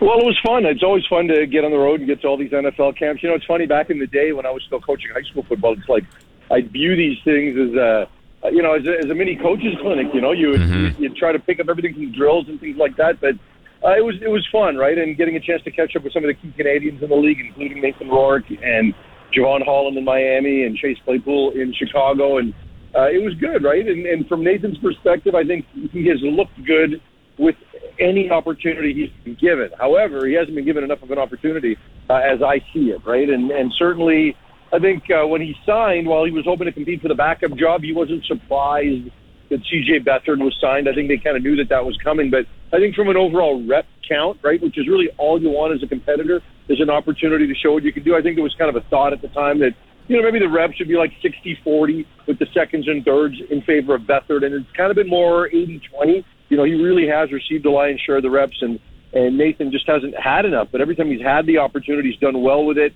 The day before I got there, he was, I think, 6 for 6 passing during 11-on-11 periods. When I was there, I think he was 6 for 7 in 11-on-11, and Skelly with the one incompletion being a drop, right? So I think overall he's done well when he's had the opportunity. He's just got to get more of it, So that was probably the big takeaway. Can you see him getting much opportunity in the preseason games then? Because obviously Trevor Lawrence is not going to take the bulk of the snaps, you would imagine, in the preseason games, especially early on. Yeah, that's the big ticket, is the preseason, and he knows that. The coaches have told him that. The head coach Doug Peterson and Press Taylor, the offensive coordinator, they've said to him, like, you are going to play a lot, right? Like, you'll probably get, it'll ramp up. I would imagine he'll probably get 30 to 40% of the reps in the first game in Dallas. He'll probably get 50 to 60% the second game when they're in Detroit, and then the final game he might get all of them, right? So. They're not planning to play Trevor Lawrence much at all. I mean, he might get, a series in game 1 or 2, and that'll be it. They don't want to take a chance with an injury. He did get banged up late in the season last year. It's all about him getting preseason reps to not only make an impression on the Jags, but an impression on 31 other NFL teams, and he knows that. The coaches have been honest with him about that you're trying out for everybody. And if he does really well, I think as the season progresses, I think that the rep count could change in terms of his opportunities in practice. So after Jacksonville, where did you head off to next? We were in Miami the next day. Had a chance to watch Tua and Tyreek Hill, and the Dolphins at that point were recovering from the loss of Jalen Ramsey and Eli Apple coming in, and then of course Javon Holland on that defense, and a young kid that I've known since he was like literally born, running around in British Columbia and in Coquitlam. So just to kind of see how he's evolved, and they've got a new defense there with Vic Fangio as a new defensive coordinator, and seeing that. But liked what I saw from Tua. and just kind of the next step he's taken in the offense, year 2 under Mike McDaniel. And you know, you could kind of tell watching him that he knows where he wants to go with the ball and what the offense is designed to do, whereas last year at this time he was really, really figuring it out. And now, you know, for me, I think if Tua can stay healthy, I think the sky's the limit for the Dolphins in what's going to be a really competitive division. You know, I thought last year there was so much hype going into the AFC West with Mahomes and Herbert and Derek Carr and Russell Wilson, and it didn't necessarily play out that way, right? With Denver being a disaster that it was, and you know, even the Chargers and the Raiders weren't as good as we thought they'd be. I think there's a lot of that right now in the NFC East this year, right? With Aaron Rodgers moving over into that division, and then you've got Tua, and then of course Josh Allen, and you know, and even Mac Jones, which everybody's expecting to be the worst of the four, but not necessarily being bad. But you know, it could be a really, really compelling division in the AFC East this year. Yeah, it was fun to watch NFL last night for the first time in a long time. The Hall of Fame game from Canton, Ohio, between the Cleveland Browns and the New York Jets. No, we didn't get to see Aaron Rodgers quite yet. That's not by no surprise because it's August 4th. Here we are. And we are with Farhan Lalji of TSN here on the Western Pizza Hotline. And before we get into the CFL, Farhan, some more potential shakeups within the conferences down south. And I know this intrigues you because it's around your territory. The Big Ten expected, to move ahead with a formal offer for the Oregon Ducks and Washington Huskies. Yeah, you know, it's not just intriguing, it's upsetting. You know, I am very much a college football traditionalist. Like, college football is my thing. Like, I don't know how well you know me in that regard. Yep. As a fan, if you told me if I like the NFL or the CFL, neither. Big-time college football is my thing. And I love the NFL and the CFL, but for me, that's work. My passion is college football. And, you know, my first memories literally of college football was watching Warren Moon in the Rose Bowl with the Washington Huskies, right? Like, that is my thing. And the tradition and pageantry of college football is what draws me to it, along with the style of play, but also the other stuff. And I hate that it's become all about the money. Now, from a Huskies perspective, I get why they did it. They kind of had to with the way things were going and how bad the media deal was that was presented to them from Apple and all of that stuff. But it sucks. It sucks that the Pac-12 is going to be no more. Washington and Oregon leave on the heels of USC and UCLA a year ago. Now the four corner schools with Arizona State, and Utah follow Colorado over to the Big 12. And, now there's four schools left. And, some of them will go, Oregon State and Washington State will wind up in the Mountain West probably. And, will Stanford get extended into the Big 10 at some point? It's just awful that the Pac-12 is no more. I was at back-to-back Washington-Michigan Rose Bowls in 90 and 91. Washington wins the first one, wins the national championship. They lose the second one. So if you're a Don James and Washington fan, you hated Michigan and the Big 12 and Bo Schembechler. And I grew up on that, and now it's gone, and it sucks. Yeah. I kid you not, I was... in the commercial break, I was like the Blaine Weiland here across the board. I was like, I can't stand how all these conferences are changing. It's just like, I'm alongside you, Farhan. I'm a traditionalist. I don't like to see all these changes. I think back to my time, I think it was, this might sound silly, Farhan, but NCAA football 2005 for the PS2, okay?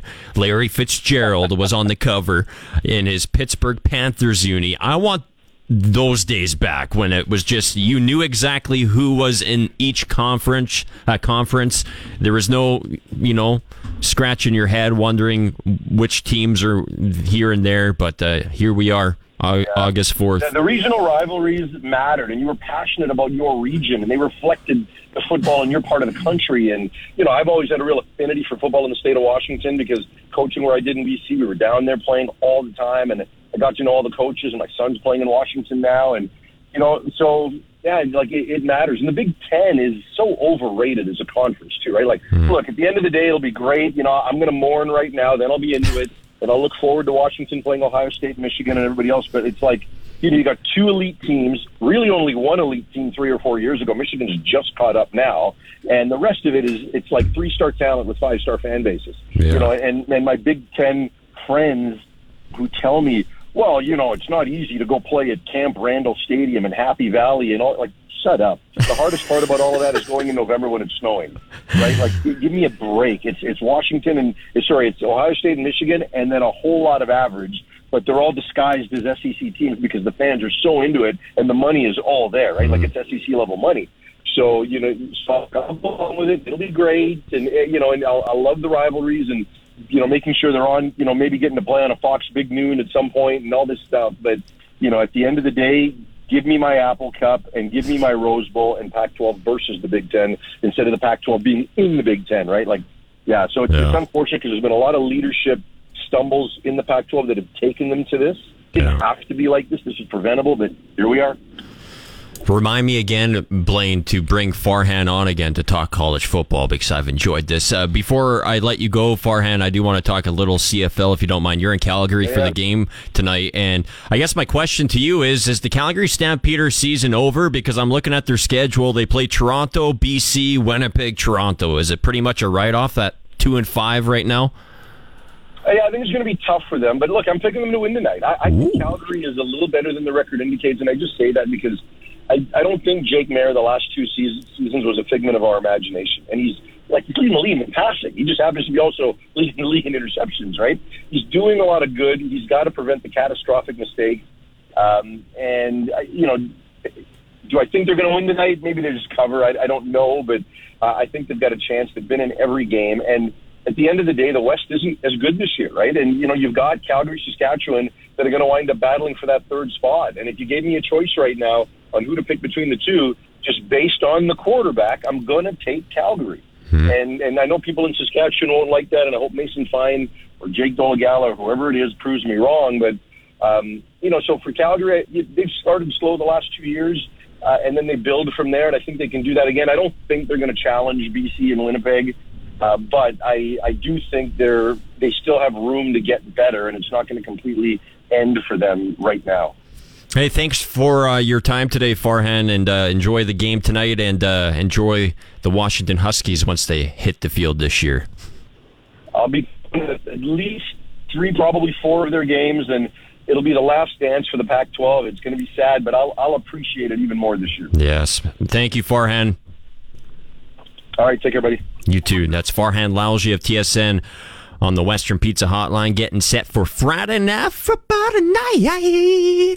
And we are going to hit the break, and we haven't heard from Coach Craig Dickenson yet, so we will hear from him on the other side. The big news of the day in Ryderville, I guess you could say, is, Braden Lenius, the injury is a little more serious than initially thought. So Braden Lenius will not be in the lineup on Sunday versus the Ottawa Redblacks, but we will hear it from Coach Craig Dickenson himself on the other side of the break. You are listening to the Sports Cage for Nelson Holmes on 620 CKRM. Nobody covers your team like our team. This is the Sports Cage on the mighty 620 CKRM. Back inside the Sports Cage, it's a Friday. Sean Kleisinger here, and going over some news and notes happening across the world of sports.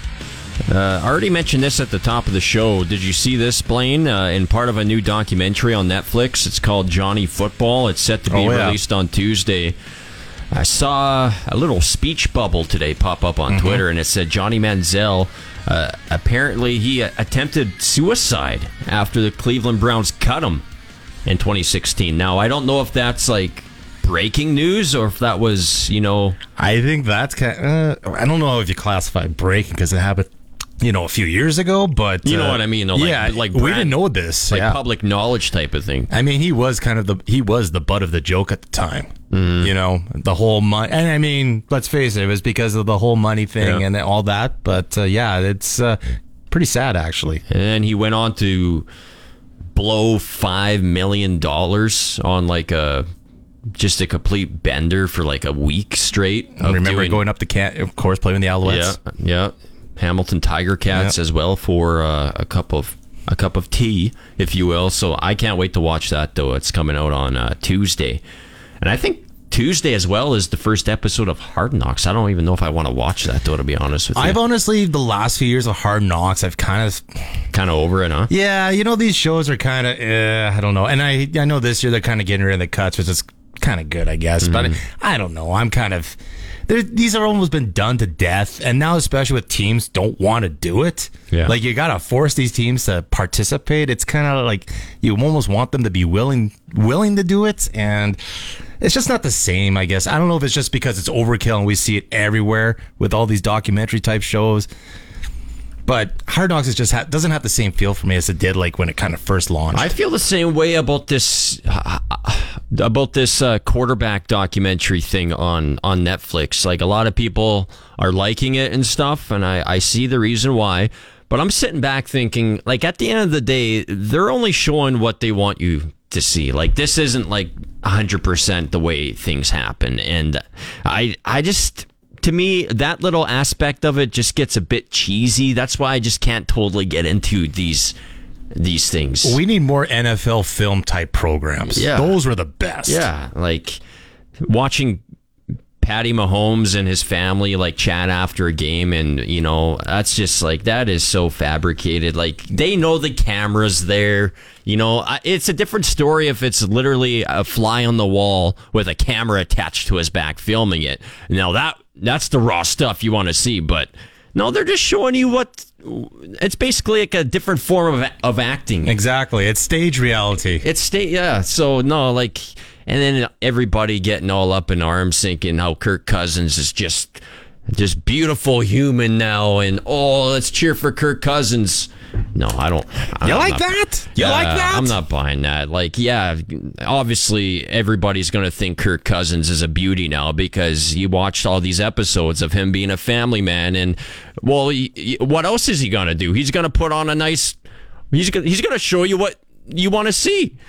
You know what I mean? That's my rant for the day. I had to get it off my chest. Those colors of purple just must drive you mad. Oh, yeah. Maybe that has something to do with it, too. Maybe that's why I quit watching it, because I just can't follow the Minnesota Vikings in depth like that, you know? No, I can't do it. We should switch the subject before I get frustrated, Blaine. Coach Craig Dickenson, your head coach of the Saskatchewan Roughriders, caught up with the media after practice today, and he let the media know and Rider Nation know that the injury to Braden Lenius a little more, significant than originally thought. No, Braden's more serious than we thought, and unfortunately he's going to be out for an extended period of time. So what's the plan going to be? Is Mitch able to play, or are you still we'll have to figure it out. He did some very little today. If he can't go, we're going to change our ratio, and we'll go with an extra American receiver, and we'll make it up on the defense. Who would be that American receiver? Seems like Stearns has done a good job. He'd be a guy we'd look at. Watson's played. It'd be one of those two. What's the challenge for this team with Dustin Crum and his ability to run the ball? Just, you got to defend the whole field, and you got to defend every second. He's a guy that can make you look awfully silly. I think he's done a lot of nice things for them. Willed their team to victory, really, that first game. And he's dangerous. He's definitely got me up at night a little bit, thinking about ways we can hopefully slow him down. What do you expect to see from Shaq Evans in this one? His first time I playing. think he'll play well. He'll play like he always does, with great effort, and he's got a lot of speed, and I'm sure he's anxious to get back here and show everybody what he can do. He's not with the team. What did you see from him when his time here? Shaq? Yeah. Shaq was always a hard worker. He had bad luck with injuries, so he just couldn't seem to get healthy, and that's no fault of his. In the case of Braden, how badly do you feel for him? I feel bad for him. I mean, that was his first game back after being out for 6, and he's going to be back on the 6th game again. So it's really been a tough year for him. Hopefully, things turn around for him. We may see him at the end of the year, but it's a fairly long-term injury, we think. When you're facing ratio issues, do you find yourself turning to a guy like Albert Awachie more? Yeah. He can get us out of a lot of games. Can play receiver if you need him to, and fullback. So Albert has a real valuable role for this team, and one of them is to get us the ability to run certain plays out of different packages, and he can play both receiver and fullback if we need him to. Yeah, it's just next game for us, but I mean, it's certainly an important game. Our guys know that. We've lost 3 in a row. We need to win at home in front of our own crowd, and it's supposed to be a nice evening, and this is a game we've had a good week of prep for. So no excuses this week. We got to go out, play our best football, and see where the chips fall. What have you seen from the offense throughout the week with Mason again? Slow growth. Britt, and more comfort. It looks like, they had a really nice day yesterday. I thought today was also a good day. I expect the offense to just slowly keep getting better each week with that continuity. It's Queen City X. Do you have a favorite fair food? I like all food. I really like those mini donuts. And there's something about a hot dog and a beer while you're watching a rodeo or something like that. I enjoy that. Showcasing the boys of summer. Time for another edition of the SportsCage Regina Red Sox Report on 620 CKRM. And it is for the Canadian Brewhouse and their summer feature menu, including jalapeno popper dip, hangover helper, new candlestick fries, and so many other features, flavors, cocktails, you name it. Maybe watch some CFL football at the CBH this weekend. And the Regina Red Sox yesterday played their last regular season home game of 2023 as they dropped a tough one to the Sylvan Lake Gulls. 8-1 was the final score. So Regina has 2 more regular season games left, and they both are in Medicine Hat. So tonight and tomorrow, and then Regina and Medicine Hat will fire up the playoff series on Monday. Game 1 goes in Medicine Hat, and Game 2 will go in Regina at Curry Field on Tuesday, August 8th at 7:05 p.m. And tickets for that game go on sale tomorrow at noon on ReginaRedSox.com. Where Saskatchewan sports fans come to talk. This is the Sports Cage on Sports Radio 620 CKRM. 5:37 p.m. here on this Friday. Just awaiting Willie Jefferson's call on the Western Pizza Hotline. Expecting a call from Willie Jefferson of the Winnipeg Blue Bombers. His Winnipeg Blue Bombers took down the BC Lions yesterday. 50-14 the final score. What I like to call a shellacking, put the league on notice. So hopefully Willie calls in. If not, you just got to call an audible, baby. That's what you do in live radio. You call audibles and you go with the flow. We were talking college football before, and we're just listening to Andrew Sandman. I want to go to a Virginia Tech game and watch the stadium jump. That Andrew Sandman entrance, that the Hokies turn up. That's Michael Vick's college. Yep.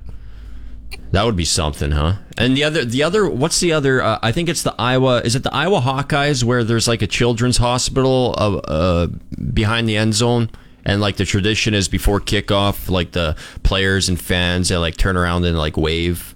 I think it might be the Iowa Hawkeyes. I could be. Or Clemson going Death Valley down the hill. Yeah. There's a lot of great traditions.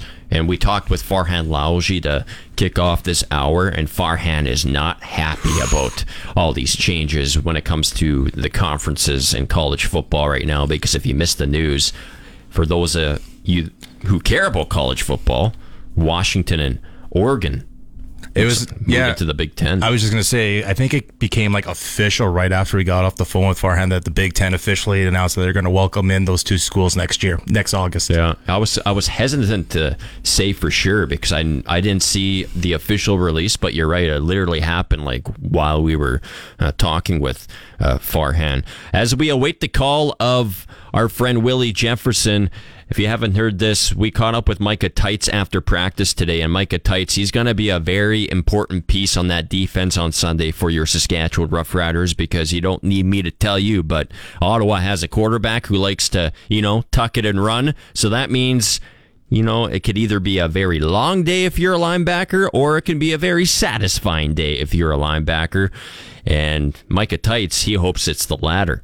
All right, I'm joined with number 43 for the Saskatchewan Roughriders, Micah Teitz. And Micah, situation on Sunday. You guys are going to face a mobile quarterback. Is that, extra responsibility for a weak side linebacker in terms of, watching the quarterback maneuver and, I guess, scramble out of the backfield? For sure. I mean, it all depends on, what the call is on the defense, and whoever, has that responsibility. I think it just puts a little bit of extra pressure on them, not specifically myself, but, I think just as a team, as front seven especially, we're going to be focused on that.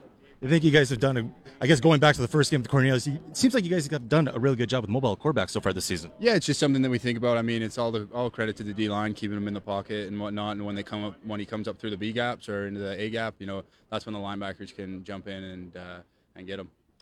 Is it kind of the weather like we've been having this week? You know, this plus 30, really hot weather. You know, we drink a lot. You guys are drinking a lot of fluids. Is that kind of the best weather when you're facing a quarterback like that?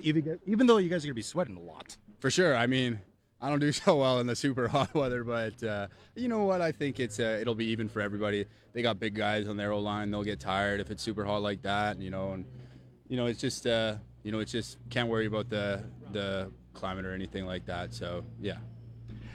I know exactly why you can't. Exactly why the sun hates us. It's very, very, very. How are you feeling though so far this season? We're about the halfway point of the season, and things are looking good for you so far in terms of being in the lineup every day. Yeah, it's nice to be back and just doing my thing again. I feel like the first few weeks were a little bit slower, but it just fitting into it. Like every year, you kind of have a new role for yourself, and just slowly finding my place and doing my thing. And I'm happy with how it's going.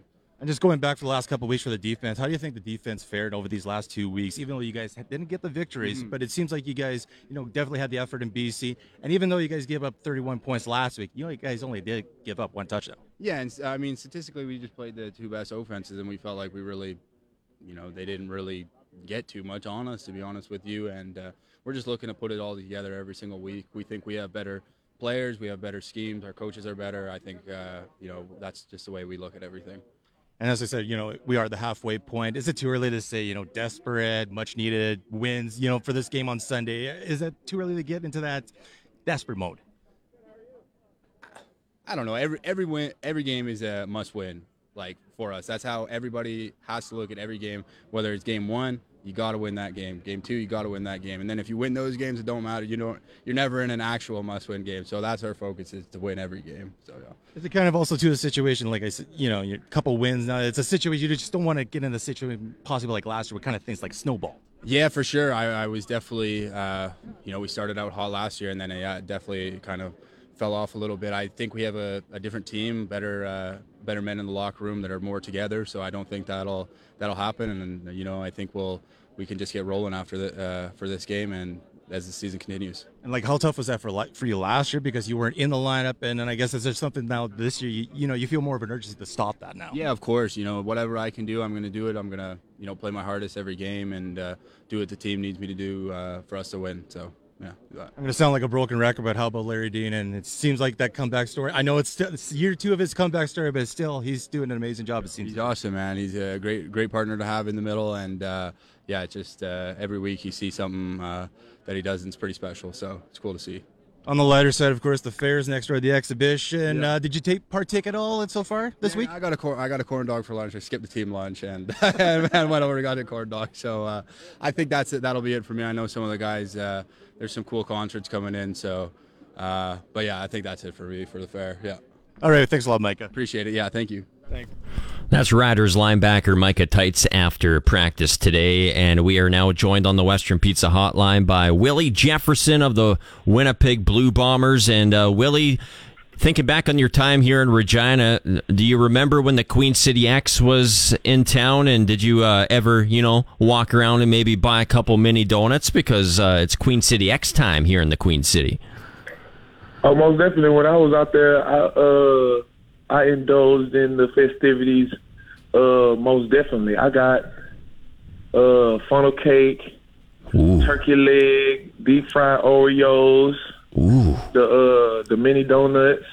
Yeah, I did all that. I'm a big carnival guy. Yeah. Hey, you probably would like to hear this, but guess who is in our studio today? Joey Chestnut himself, the hot dog eater. He's in Regina this weekend. He's partaking in a mini donut eating contest, so that's pretty cool to see. How many mini donuts do you think Willie Jefferson can take back in 10 minutes? I don't know, man. I'm a slow eater myself, so I'm not really good at the competition. All right, you just like to enjoy it, huh? I'm the same way, I think. Most definitely. Yeah. Hey, Willie, let's talk about the game last night. I mean, I don't think many people were expecting a big 50 burger, but there we go, 50-14. The final score in favor of the Winnipeg Blue Bombers at IG Field. You had a sack yourself. Just take us through the game. You guys must have really had a chip on your shoulder after that first game versus the Lions on June 22nd going into this game last night, and you basically showed the league, that the Winnipeg Blue Bombers are still here. Oh, most definitely. That was the mindset. the whole revenge thing and getting back at those guys kind of thing. That was kind of a media take on things. Like, I understand, like, we are a top-tier team, and the BC Lions, from the beginning of the season to now, has been a top-tier team. And, you know, they've been putting up a lot of points, been playing a lot of good football. And us going against them this week, the rematch from, you know, week 2 or whatever it may be, it was a game that was going to be a fist fight. And, you know, we came out and we was ready to play our A game, especially having Kenny back, you know, having Kyrie back, having Winston back, all those key pieces back on the field and things like that. We was ready to just get rolling, and, you know, we just happened to have a great game, offense, defense, and special team wise. Yeah, and I'm kind of thinking about it here. Like, you guys played a very good BC Lions team yesterday, obviously, and now this coming week, it's kind of like, well, I don't want to sound critical, but you are off to Edmonton now to take on a winless football team. So how does the pendulum swing in a way? You know, all the pressure kind of seemed maybe off you guys yesterday, and now is the pressure kind of more so on you guys coming up this week now? Because nobody wants to be that team to, you know, lose to the winless Elks. That sounds critical, but here I am. It's radio, baby. Man, it's just for us. It's just another week to go 1-0. Yeah, you know, we're gonna have that mindset going into each game, each week. We don't worry about, you know, the record or what the other team has going on. We just want to, you know, have a great week of practice, great week of preparation, show up to wherever we're going, especially on the road, and handle business like we always do. We want to play a good game, a clean game, be physical, and go out there and at the end of the day come out with a win.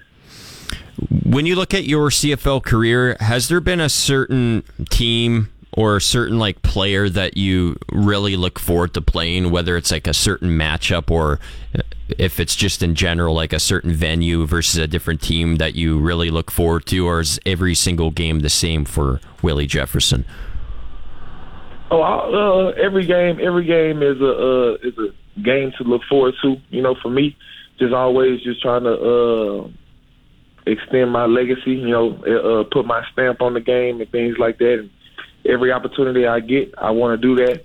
But when we go against, when we as a team go against, you know, a really good team, a top tier team, a top, you know, player and things like that, especially a quarterback or a running back or offensive lineman and things like that, in my standings, you know, I want to go against them, and I want to, you know, put my stamp on it. Like, if we're going against a good quarterback and things like that, I want to be able to stack them, or, you know, get in his face, get a couple knockdowns and things like that, so they know I'm here. If you're going against a good running back, I want to get a couple of TFLs on them to let them know, you know, the run game is really, you know what I'm saying, strong on this defense. And if I'm going against a top tier offensive lineman, I want them to know that, you know, lining up against me is going to be work all game. And another aspect of your game that you've always had, as far as I can remember, is pass knockdowns. Is that something that Willie Jefferson always had the knack of doing, dating back to, I don't know, college, high school? Is that I mean, just take us into that, because you don't see that very often where a defensive end has just that knack of just getting his arms up and deflecting balls, man. That's just a unique talent that you have. I'm saying, like, the only thing that I can say is, you know, me coming to the CFL, my first year in the CFL, 2014, playing for Coach Jones in that defense, and him, you know, putting that in my mind as a defensive lineman. You know, we do a lot of zero blitz. We do a lot of man blitzing and things like that, to where, you know, we moving all around the line and things like that, trying to get quarterbacks to throw the ball quick, throw the check down and things like that. And, you know, guys my size, not a lot of guys my size in the league and things like that. But at the time, you know, Coach Jones and Coach Fillion, that was the thing they wanted me to do. Like, you know, if I can get to the line, you know, get my hands up in the throwing lane to knock some balls down, that'll help the defense. So, you know, they told the saying for the defensive line when Coach Jones was the defensive coach and Coach Ed Fillion was the defensive line coach, was a knockdown was just as good as a sack. So ever since 2014, I've been trying to get knockdowns and sacks. So. Yeah, and Chris Jones is your next opponent, the Edmonton Elks, as mentioned before, Thursday, August 10th. Hey, Willie, I want to thank you for taking a couple minutes here on your evening off and chatting with us here on the Western Pizza Hotline. It's glad to hear you on Regina Airwaves once again. Yes, sir. Appreciate you guys for having me. See you guys soon. Yeah, Labor Day Classic. Let's go, Willie. Can't wait to welcome you to Mosaic Stadium. Have a good night, my friend. You too. See you guys soon. Yep. That's Willie Jefferson on the Western Pizza Hotline as we head to break, and we will wrap up the show on the other side, getting closer to kickoff on Sunday. Rough Riders Red Blacks at Mosaic Stadium, 5 p.m. kickoff. You are listening to the Sports Cage for Nelson Holmes on 620 CKRM.